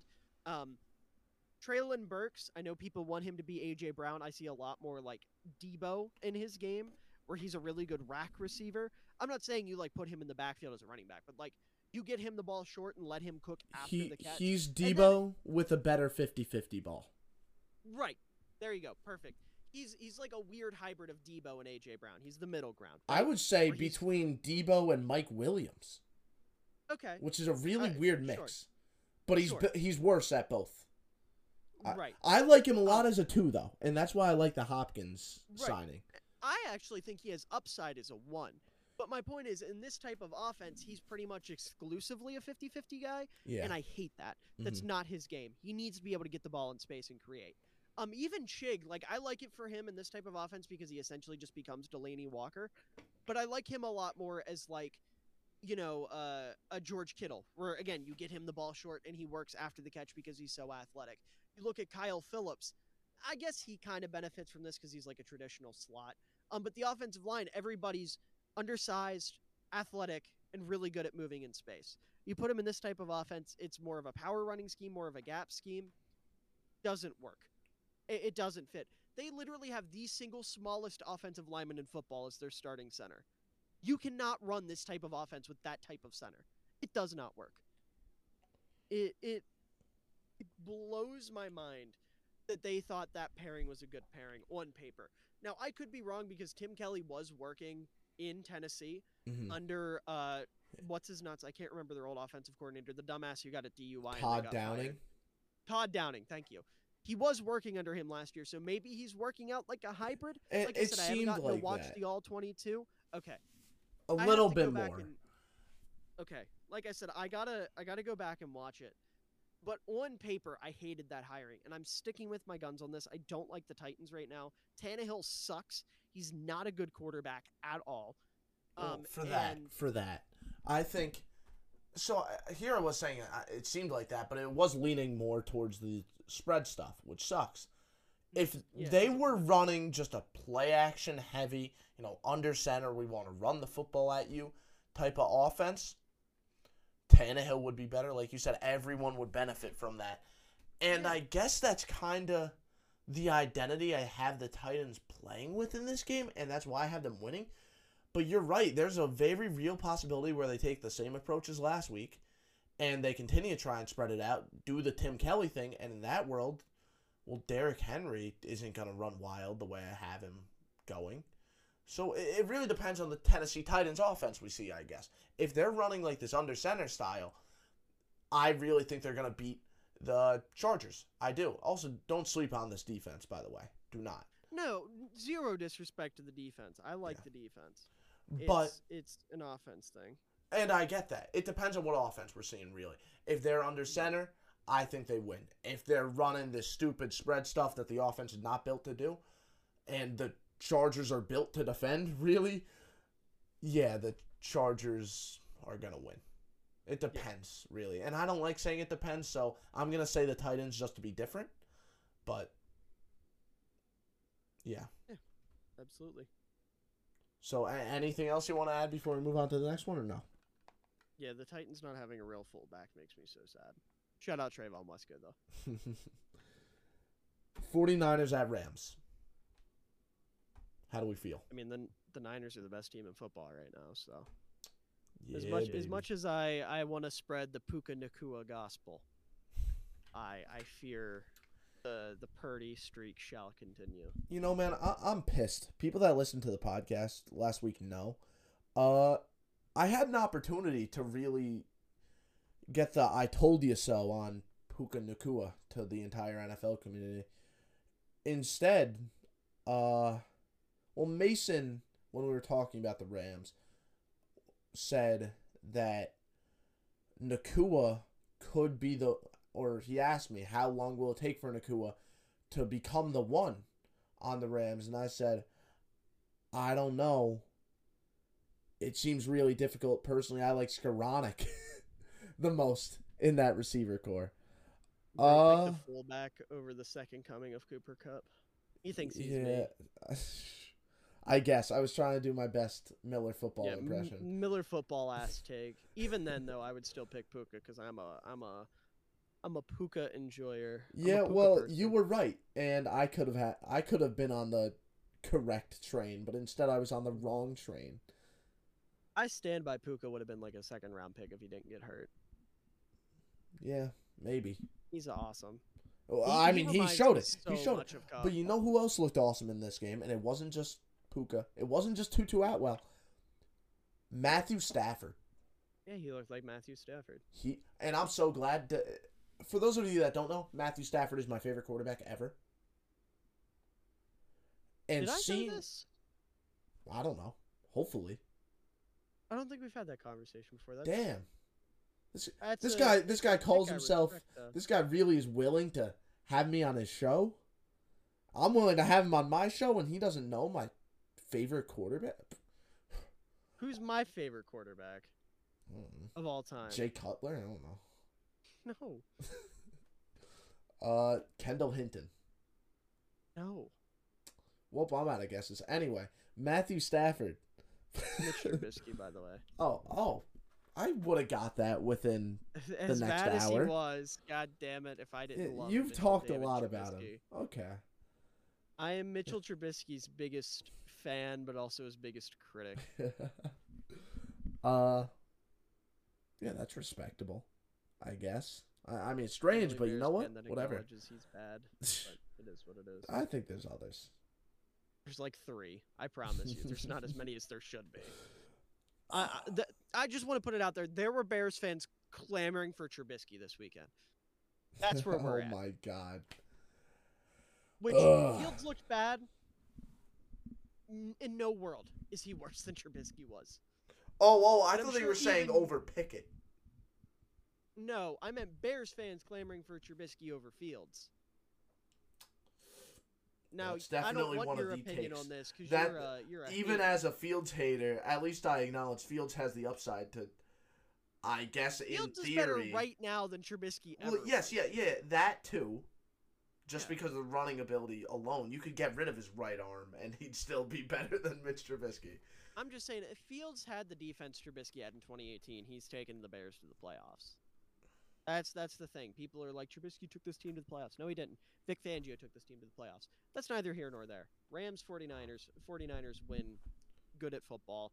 Kyle Juszczyk, touchdown, call my shot. This is the biggest talent advantage. 49ers offense versus Rams defense. Just such a big talent advantage. And again, I know that the coughing baby versus hydrogen bomb. The Rams defense definitely outperformed expectations last week. But that's also because they dropped 8 repeatedly. I don't think you could do that against the 49ers, man. If you do that against the 49ers, Kyle Juszczyk is, or not Kyle Juszczyk. Well, Kyle Juszczyk is too, but Kyle Shanahan is jumping up and down on the sidelines like a little girl who just got a pony for Christmas. Yeah, I mean, that is his dream, is to go against 3-man boxes or against 3-man rushes. Are you kidding me? Yeah. I corrected myself. That is his literal dream. They won't be able to do that again, and when they're not doing that, I think the defense is gonna look worse. It's gonna play more like the, oh my God, Aaron Donald is the only player on this defense that I know that we expected. I just hope we get another Aaron Donald legacy moment where he makes a quarterback yell, "Oh my God." Purdy would never. Oh, good heavens. I feel like that's a more Brock Purdy exclamation. No. I don't know why. Purdy doesn't feel pressure. I don't know if you... Yeah, I don't know why either. I don't know why that was my reaction. I don't know. I've never spoken to Brock Purdy. Maybe he is a little British boy. Brits can't play football. Not in my world. Well, at least our schools. This is a man sport, not a Brit sport. Real. Real take. Yeah, I'm kidding, guys. I have to say this because not. He might be kidding. I'm not. But yeah, I just hold on, real quick. What was the last British person to try to make it in the NFL? Jay Ajayi? Where's he at now? Gaming. He's like exactly. Yeah. That might Shout be out accurate. to him though. Mad respect for Jay Ajayi. But not his homeland. But Brock Purdy, I think will. And it's not really going to be much of him. Kyle Shanahan will be the one picking apart the Rams defense. And you know what? The Rams offense might be able to do some stuff, even with that offensive line being terrible and Javon Hargrave, Nick Bosa both just feasting. But I still got the 49ers here. I think everyone really does. Yeah, we're going to get a total Shanahan masterclass. Like I said, I'm calling my shot. Chiefs is scoring a touchdown this week. Now, the team that got completely embarrassed on national television against quote-unquote America's team versus the worst team in the NFL. Who do you have winning? Giants at Cardinals. I want to be the contrarian. No. I want to be, but the first thing that came to mind when I was like, okay, how do the Cardinals win this is Hjalte Froholt versus Dexter Lawrence, and it all went to shit. That's a real matchup we're going to see on Sunday. It's so over for Arizona, dude. Although, I need a Greg Dortch masterclass, but other than that, the Giants are going to win this one. This is their bounce back they needed. Yeah. I mean, and they need to, because the amount of Giants fans I've seen on Twitter that have completely, man, changed their perspective on the team, how it was built. All of a sudden, Thibodeau is a bust, apparently. I'm with the agenda. What? I hope you're joking. I mean, I don't subscribe to it, but I like it. Okay. This is the same guy who almost killed Nick Foles, and then and that was screwed up. But does that make the guy bad at football? No, but it means I'm rooting against him. Fair. Okay. How dare you insult my glorious king, Nicholas Foles, former Chicago Bears legend? He's still a Chicago Bears legend. Well, maybe. Absolutely. In some circles. In some circles. But all of a sudden Thibodeau's a bust. We're already considering Evan Neal, who was drafted to be a project, who's in year 2. Absolutely the worst tackle ever to play the sport. Apparently, Wasn't he going up against Micah this weekend? yeah, but they drafted him early, which means he has to be the best tackle in NFL history. Of course. That's how that works. Didn't you? This guy, does he know ball? Does he know ball? Sorry, not every right tackle can be my glorious King Darnell, right? But I mean, the offensive line in that Cowboys game had the worst performance by an offensive line I've ever seen in my life. Dude, I'm not exaggerating. Lewinsky might have had the worst performance by any NFL player ever. It was horrible. It was horrible. I could have done more than Mark Lewinsky did. I could have. Well, yeah, you actually play on an offensive line, though. I don't. So me saying it is more impactful. Well, the viewers don't need to know that. Jesus. Well, they do now. Get exposed. For your information, I'm actually a 5-star quarterback for the Alabama Crimson Tide. True story. Mm-hmm. All right, Mac. I don't think Mac was a 5-star, but you get my point. No, I think I've probably said it before, so I'm not. Yeah, this guy thinks he's McCorkle Jones. I definitely haven't said it in a while, but I have said that I'm an O-lineman before. But hey, if you know, smallest O-lineman I've ever seen, by the way. I weigh 210 pounds. Fuck you. You don't look it. I take that as a compliment. How tall are you? 6 foot. Okay, well that's the disconnect then. I thought you were a lot shorter. Oh yeah, you would, wouldn't you? In my brain, you're like 5'8", dude. This guy's really calling me Lil Bro. Which I'm only 5'9", so damn, like 5'9", 5'10". No way I'm tall. That's crazy. This guy, the Lil Bro over here. Yeah, the only thing you have on me is height, buddy. I know more ball. I know more about life. I'm older than you. I'm prettier than you. God had to give you something to balance it out. Okay, but anyway, all of a sudden he didn't deny it. I win. I stopped listening. I'm trying to talk about the New York Football Giants and their depressed Why would fan you base. ever want to do that? That's your first problem. Because I like getting mad at fan bases, and I have a lot of reasons to be mad at a fan base right here. All of a sudden, Joe Shane is like the worst I almost said offensive coordinator, the worst GM ever because he extended Daniel Jones, and he traded for Darren Waller, who didn't play. Nerve damage. Yeah, how dare he? Grr. Worst GM ever? Worst trade ever? Maybe. Apparently. Just the overreaction. As long as people shut up about Claypool. Sorry. The overreactions from Giants fans is really just the reason that they need to win this game. And it's week 1 overreactions in general. Yeah, but Giants fans especially. Sure.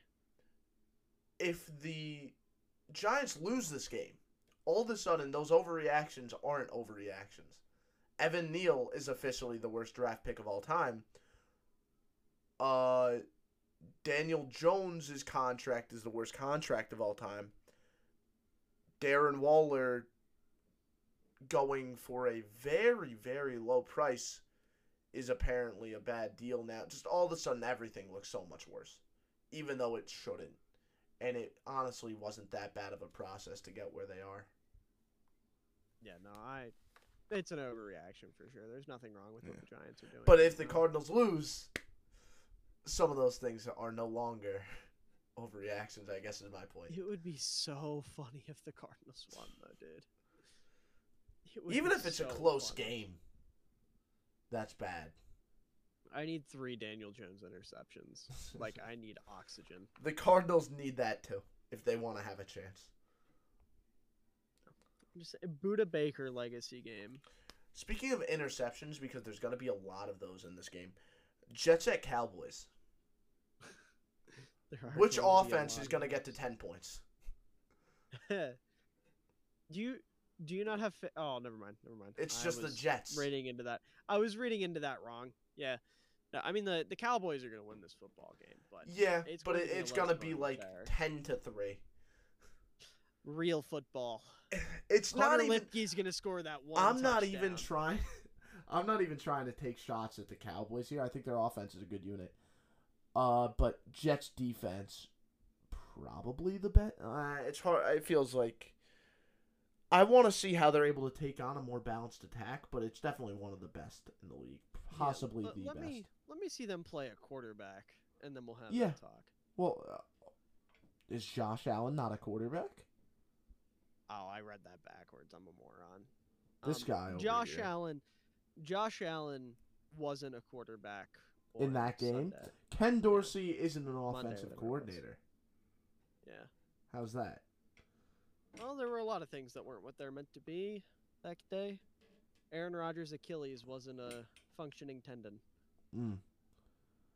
That was Yeah, hurt. but I'm sorry. It probably will end up being like, I think the Cowboys could probably get to 17, I guess. Yeah, the winning team will score under 20 points. I think that's a pretty safe assessment. Well, if the Jets win, it's going to be because Dak throws a lot of picks, right? Which isn't going to happen. Throw the narratives in the trash. Yeah, I agree he's not going to throw picks, but like we've seen him do it, so maybe that's still possible, but the offense has changed a lot, and I imagine there's not going to be as many miscommunications at this point. I think they're going to be a lot safer with the throws they allow him to attempt. Sure. But the Jets are also really good at getting interceptions. Also, an important thing here. Sauce needs to go back to being Sauce because I wasn't going to overreact to preseason and say that he fell off. But after that Bills game, it's starting to look like he fell off. Yeah. Josh Allen was 6 for 6 when targeting him. You love to see it. I don't. Very funny. So I said Sauce was the best player in that draft class, and I like being right, in case that isn't clear. So, no, I don't love to see it. I like Sauce, but I think that's really funny. What, players doing bad when they're supposed to be good? Players getting like an insane amount of hype and then coming out the first game of the next season and looking bad. Yeah, I think that's like funny. DJ Moore. Well, no, DJ Moore didn't look bad. Well, DJ the Moore was stat doing line didn't separation. look good. Yeah, well, watch a game maybe. No, That's what but I the gotta tell you. fantasy score.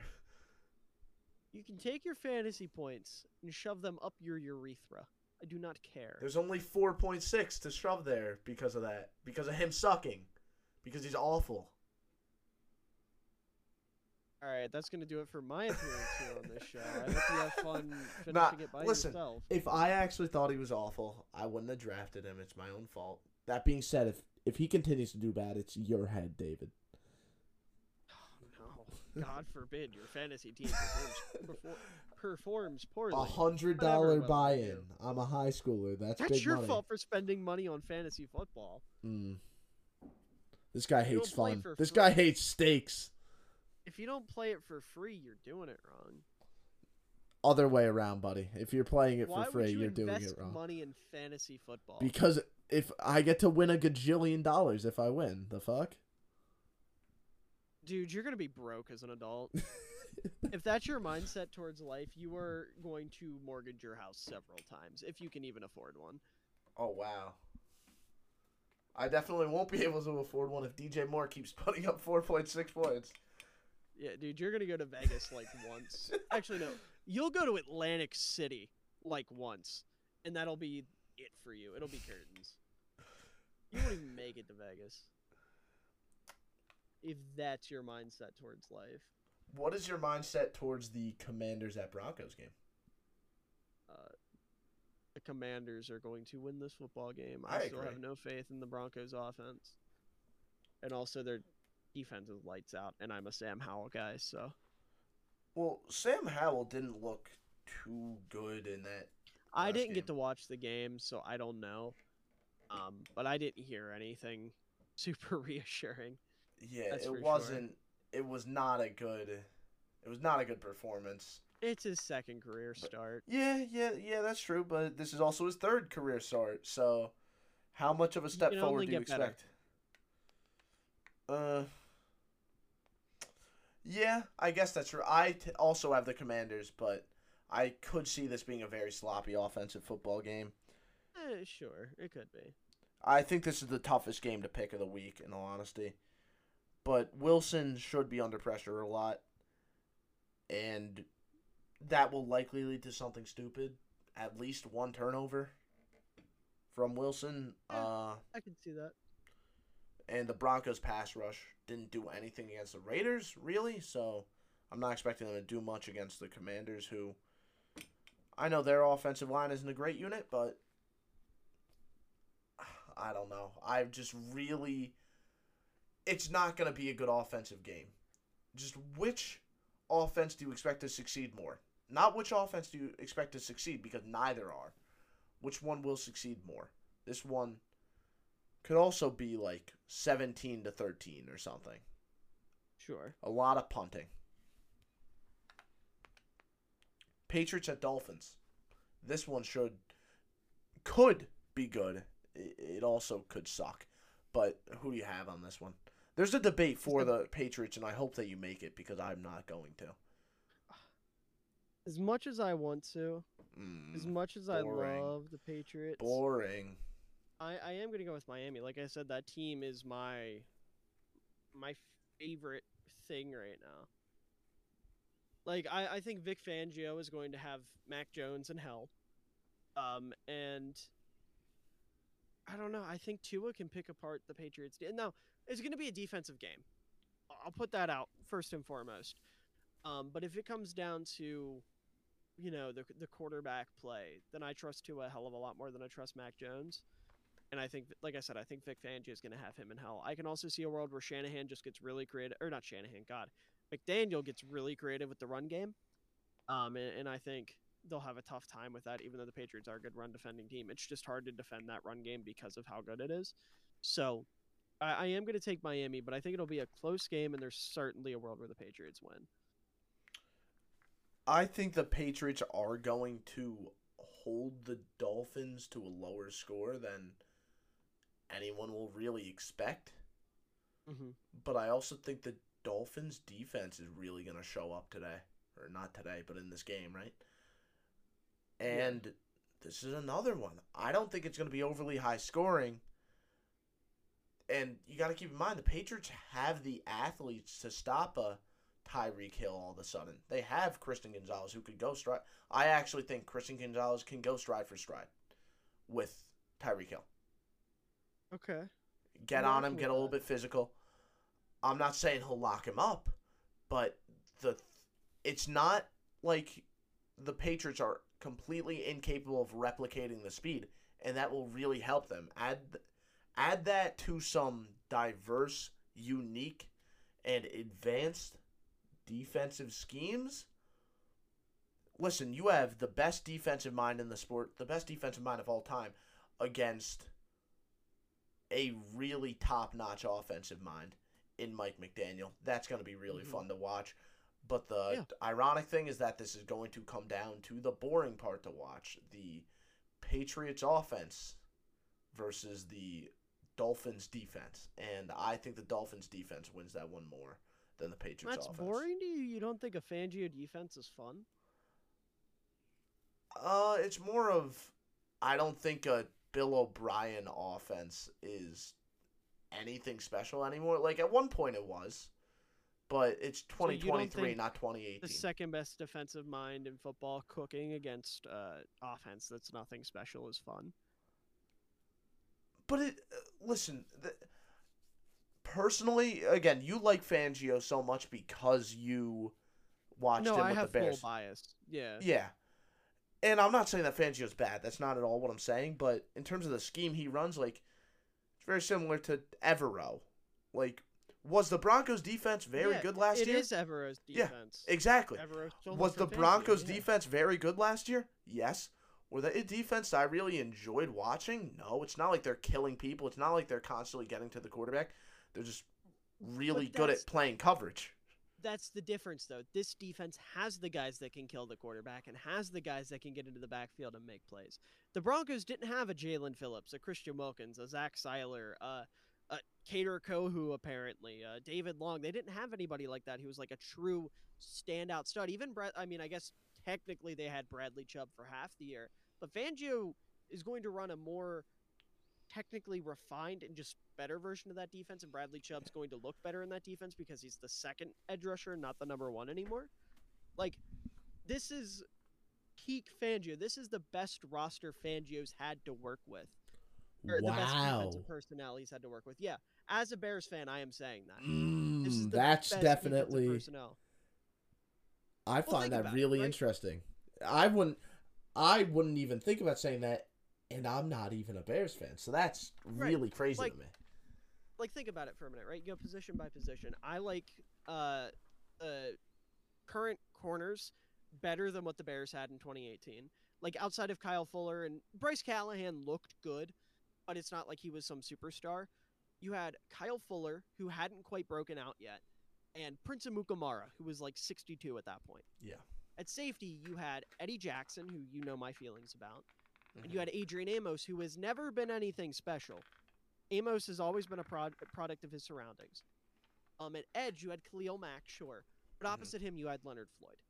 Yeah. The duo of Jalen Phillips and Bradley Chubb is better Don't say than the what duo I'm. of Mack and Floyd. No. It is. No, that I can't agree with in any world. Dude, Leonard Floyd is not that good. Leonard Floyd is. So do you remember what Bud Dupree was his last year in Pittsburgh? Yeah. He was just a damn good complimentary guy. Yeah, Leonard Floyd was not that. Leonard Floyd wasn't quite that, but it was very similar. Leonard Floyd was a damn okay run defender that would sometimes get in the backfield. Yes. That I would rather have that. With Khalil Mack, Defensive Player of the Year, Khalil Mack, yes, I would rather have that. Mack sways it a little bit, sure, but I'm saying, like, as a whole, if you want I think it's a more complete duo. We'll put it that way. Sure. That's but probably the better that's way a to put it. big, it still isn't better, It's not a big even difference. close. Right, okay. My bad. My words were slightly off. It's a You more know I go over the semantics a lot. I know. You know and me then well the enough. interior of the defensive line, I'm taking Wilkins and Seiler over Hicks and Goldman. I don't agree with that either. Eddie Goldman was just a basic nose tackle. Yes. Both Wilkins and Seiler moved the needle for me. You underestimate how much I love the basic nose tackles. I love basic nose tackles too. Eddie Goldman was one of my favorite players. But both Wilkins and Seiler have the ability to be like a legit 3-tech. How Seiler often could start on a lot of NFL teams. How often would Eddie Goldman get moved by double teams? Like, it was Not rare. very often, but it was Raekwon rare. Davis. I mean, if we're talking about nose tackles, Raekwon Davis doesn't either. Raekwon Davis isn't far off Not quite to the extent that Goldman did. Well, no, but I'm saying. And then Akeem Hicks is definitely better than. Akeem Hicks was definitely better than Wilkins is right now. Would you disagree with that? I think prime Akeem Hicks. Prime Akeem Hicks, I would take, for sure. I would probably lean Hicks too, but I think there's a debate to be had. Well, there you go. I think You just said Eddie Goldman. I think the combo of him and Seiler, of Wilkins and Seiler, I would rather have, because of Hicks' health, where it ended up. Okay, health, sure, if you want to add that in, but I thought that we were just talking also, like defense I said, on I think paper. Raekwon Davis is good enough to two gap and eat up the run and eat up space. And Listen, then at safety, I'm not Holland's saying the Eddie defense Jackson. is bad. Oh, they could do some. All right, I guess. Plus, they're in you gotta certain remember, ways. Plus, you got to remember, at some point, this defense is going to add Jalen Ramsey. Yeah, and that's gonna be huge. Yeah, but I really think. I mean, I think but the crux of my argument. I'll put it this way: the crux of my argument more lies in the secondary than the front seven. This secondary is a lot better than what he had in 2018. The front, there's debates to be had, sure. 2018, Vic had the more dominant player in Khalil Mack, but I think as a whole, the defensive line now is deeper. I think it's better. I think it's more well-rounded. Better might be the wrong way to put it. Again, it's deeper and more well-rounded, and I think that goes a long way in this type of defense. overall, The point is they're going to have a good defense. Yeah. Sure. And they're going to run the Fangio scheme to a T. Mm-hmm. My point that I was initially making exciting is personally I don't find that extremely enjoyable to watch. It's definitely a working formula, and you want to win. That's priority one. Obviously. That doesn't like real football. I like real football. I like to say that real football is Harry Carson jumping on a goal line stand to make an incredible tackle. I like to say real football is Steve Atwater hit-sticking Christian Okoye as he runs up the middle. We don't talk about that play. Why not? Because it hurts the brand. Fullbacks can't get hit stick. I forgot that was going to be the point that you made. But my point is, when I think about a fun defense to watch, I think about a defense that hits people really hard, not a defense that plays really good coverage. I guess. And, like... What kind of football nerd are you? That's the nerdy part? Yeah, a sick, perfectly executed coverage. You're saying that that's what you prefer. I'm not saying I prefer it. I'm saying you got to appreciate it. I do appreciate it, but in real time, do I enjoy watching that? Not really. Liberal propaganda. Because when you're watching the game, you're not seeing like the ball getting deflected. You're not watching the corner on the wide receiver. You're not watching an all-22 in real time. You're watching a game where you're looking at the quarterback, trying to scan the field, just not see someone open, and then ultimately taking a check down. And if they're a really good defense, they're going to make the tackle really quick. Yeah, in real time, it's good football, but it's boring football to watch. And it sucks that's what the game that is going to come down to. I can't agree. I think that's really fun to watch. Okay, well, I guess we disagree there. Yep. It's fun to watch when you're looking back. That's all you had to say. That's literally all you had to say. We could have been done talking about this like 10 minutes ago. I hope you know that. Well, you made sure to make that known. Saints at Panthers. What do you think? I'm taking the Saints. Yeah, I agree. Pretty much I was not moved by Bryce Young last week. J.C. Horn equals Chris Olave masterclass. Precisely. That and then Bryce Young, he's going to be under pressure a lot. I still think the Panthers' offense completely lacks an identity. Yeah, that's the big problem. They don't even have like an established top dog at receiver. Well, we were expecting the offense to completely run around the offensive line. Like, it was going to be, oh, yeah, their O-line's so good, they're going to be able to run a lot of RPOs where the run game is really threatening because our O-line is going to be top-notch, but then the O-line sucked. Yeah. And because of that, the team is just left without an identity. Yeah, pretty much. The Saints really should be able to take this one, I think, on both sides. Like, how is the Panthers' defense really going to give them that much trouble? Again, no J.C. Horn. I don't really see how. That's the only issue. Like, I like every other aspect of what the Panthers have defensively. It's just they don't have a serious corner without J.C. Horn, and that's scary. Mm-hmm. Now, the last game I want to talk about, Browns at Steelers.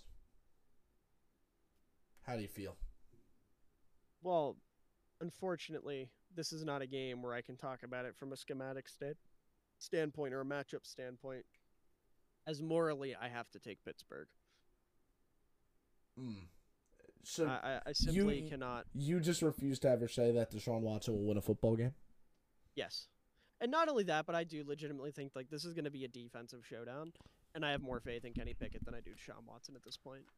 Well, so I agree, but tell me if this should benefit your argument, because I actually had an entire thing about how I know the Browns are the favorite, but I just want to really quickly make this point that could really be a key to a Steelers win.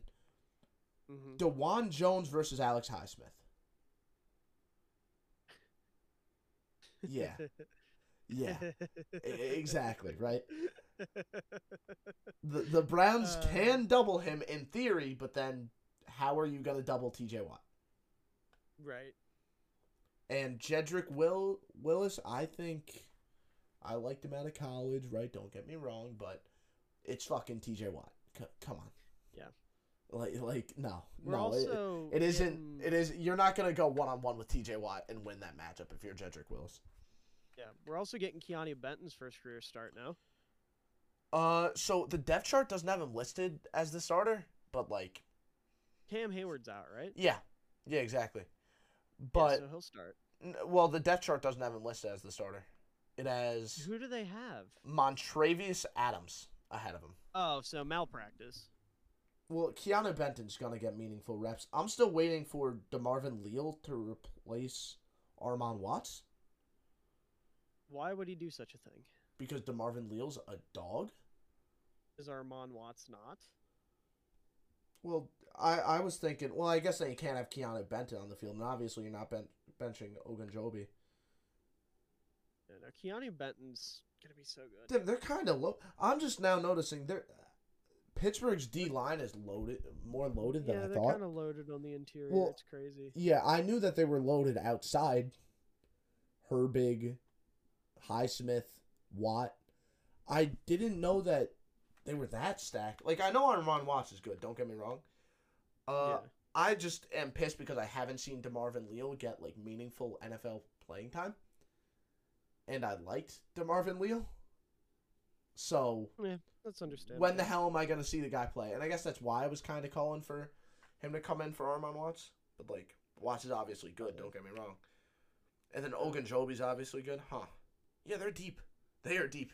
Even without Cameron Hayward in, DeMarvin Leal probably still doesn't get on the field. But anyway,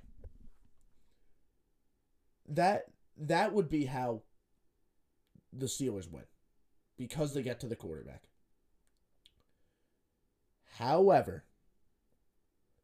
I still got to take the Browns because, and it could have just been a flash in the pan type of thing, but they looked so good, especially that defense might be top 5 in the league. And that's probably a week one I don't think overreaction. that's crazy to say. It's just so unfortunate that they have to be associated with such a piece of filth on the other side of the ball. And I get that. I try and leave that out of my analysis entirely. I mean, I do too, but if I can find a way to go against the Browns, I will. Okay. And there's that's a legitimate world where, like, this is not like a very obvious Cleveland should blow them out game. This is like okay, there will be a football game played. Both teams have a dog in the fight, and I'm going to take the dog that, ironically, doesn't have a pedophile anymore. Or not a pedophile, a creep. Jesus. That's not what he is. I don't want to mislabel him. Mm-hmm. He's not a pedophile. He's a creep. Yeah. I said pedophile because my mom's on this weird kick with Jeffrey Epstein's island. It's a whole thing.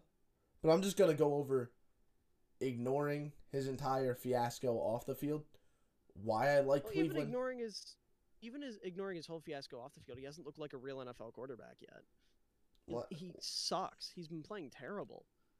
Yeah, I mean, last week was better, I thought. Not great, but not really. We saw him run a little bit more, which was nice. That was the only thing that was really different. He's still making really bad decisions. He looked jittery. His just overall like presence was off. His accuracy wasn't there. But then they also have a nice rushing attack that they could rely on in this game, no? I mean, yeah, but we were just talking about how good Pittsburgh's interior defensive line is. I have faith that they're going to be able to pass the ball well enough, and also Stefanski I like far more than Matt fucking Canada. I mean, that's fair. Right. I don't disagree there. The Steelers, so I guess, if you prefer Watson, I guess, but personally I would rather take the Brown starter on every offensive position. Hold on, let me think here for a second. Go ahead and look. While you're looking, I'm gonna go over the Browns' defensive scheme that I loved from Jim Schwartz. They had an absolute masterclass defensively. What Schwartz did last week was tremendous, and I hope the scheme continues to work. They used a lot of disguise coverages, which made Burrow pause for long enough for the pass rush to get to him. At the same time, The coverage guys were being physical off the line, which made it a lot harder to get the ball out fast. Last year, Burrow was practically never blitzed, but the Browns constantly dialed up pressure, doing some stuff like generating one-on-ones for the entire defensive line by rushing 5 and moving Myles Garrett over the center. I know we all saw the play where he did that like dribble before he pass rushed, but he looked an offensive lineman in the face, showed him what he was going to do to him, and proceeded to do it and get instant pressure. That was the biggest like troll of the week. But the thing that people are forgetting, Myles Garrett was lined up in that same type of stunt with that same, being over the center and all that stuff. It was the same exact play pretty much throughout the game. They were showing that exact same look on the D-line a couple of times. Yeah. Generating the one-on-one with a center, that center being Ted Carraz, that's going to be a win 100% of the time. And just what Schwartz did, I love. But anyway, did you look? Are you still? Yeah, so you're taking Elijah Moore over George Pickens. Is that how that would line up? George Pickens is the one, no? No, Deontay Johnson's the one. Also, you take Elijah. Also, you. I would take Amari Cooper. I would take Amari Cooper over. Elijah Moore's really the 2, huh? That's what it's. I mean, it's either Elijah Moore or Donovan Peoples-Jones. Yeah, so I guess overall the receiver core I prefer. Yeah. The top 3 receivers I prefer. You're taking DeJuan Jones over. I guess that's not the starter right now. Well, overall offensive line. I meant like unit by unit.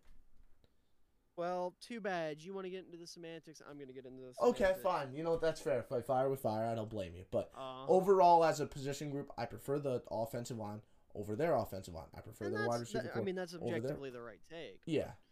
Unfortunately, you want to. And then they also have the better play caller. Yeah. I'm just saying, if you want to be technical Tyler over here, I'm completely chill with that, man. I am completely good with you coming on my show using my own tactic against me. That's completely fine. See, that is why you keep me around. I challenge your intellect. Yeah. And DJ Moore challenges my entire fantasy football team by generating 4.6 points. Again, your fault for putting money into fantasy football. My fault for having any faith in Justin Fields. And yes, I'm blaming Justin Fields, even though it's absolutely not Justin Fields' fault. This guy's racist. Blame the black man, of course. You drafted Kelsey round 1. I wonder why. Who else were you thinking about? Christian McCaffrey? This guy was looking at Cooper Kupp. No, he's actually a first-round pick. This guy was looking at shit. We were literally just talking about him. This guy was looking at Kyle Phillips in the 2nd round. This guy was thinking about Evan Hull as his big sleeper. This is why Evan Hull white? I thought so. Is he not? I thought he was mixed. He looks a little dark to me. This is why you said Skoranek was going to be the wide receiver 1 over Puka Nacua.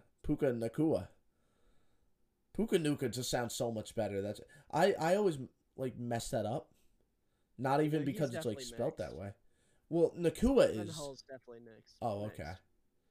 So I guess my sleeper was Islander, isn't he? Who is? Isn't he like an Islander? Maybe. I just know he's not white. I remember because I texted, right? Tweeted. Polynesian. I tweeted. It was Polynesian, yeah. I tweeted. X-posted, whatever we're calling it now. X-posted. Dear God, that's the worst thing I've ever heard. I posted something about like Nacua, Skoranek, and Cooper Kupp has to be the grittiest, play the game the right way type of guys I'd let date my daughter, sneaky athletic trio of all time. And just a bunch of people stormed the comments saying like, Nakua's not white, Nakua's not white, Nakua's not white. So that's just the only reason I remember it. Are you implying that Polynesian people can't have grit? Wouldn't let a Polynesian man date your daughter? Why are you trying to get me banned from colleges? Why is that your goal?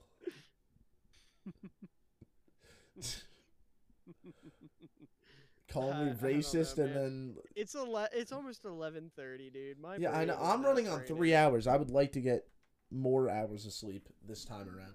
Anyway, You're the one yapping. yeah, I'm the one yapping. Says the one that brought up like the Bears 9 different times after we finished talking about the Bears. What do you want me to say, dude? You know what you're getting when you bring me on. I do know what I'm getting. I'm getting the one and only fullback truther, the one and only David Miller. I want to thank you for coming on. I highly recommend you check out his content. Plug your platforms because I'm pretty sure they're all at David Miller or at Millerfootball, but I'm not 100% positive. They're definitely not at David Miller. Your Instagram is though. That's my personal Instagram that I don't plug. I just wrote down the timestamp. You're good. Yeah, well, no, I mean it's not at David Miller, anyways. It's different. But no, my. So what you're saying is that I don't have to cut it? Oh, I don't care. Oh, awesome. If you look up at David Miller on Instagram, you're not going to find my Instagram. That's funny. But no, my actual content creating, like Instagram that I hardly use, is at Millerfootball_. My TikTok at Millerfootball_. My Twitter X, whatever the hell, at Millerfootball_. My YouTube channel, Millerfootball, all that good stuff. I also have 2 podcasts I run. Run the North, 3 NFC North fans just talking about football, talking about whatever. And then Bear Down Boys, which is 4 Chicago Bears fans. Ironically, only 3 of us are boys, but we talk about the Bears every week. That one's still a little new. We're still kind of working out the kinks, but that's what I got going on. And then if you want more of my content, check out at No Huddle NFL on TikTok and Instagram. That is No Huddle NFL with no capitals and no spaces. Also available on Twitter, X, whatever the hell you want to call it, at No Huddle NFL, no capitals and no spaces with an underscore at the end. That is, again, at No Huddle NFL, no capitals and no spaces with an underscore at the end. I want to thank you all for listening. It was a great time. I'm excited for most of my predictions and most of Miller's predictions to also be wrong. It was a pleasure talking with you, and I'll see all of you next week.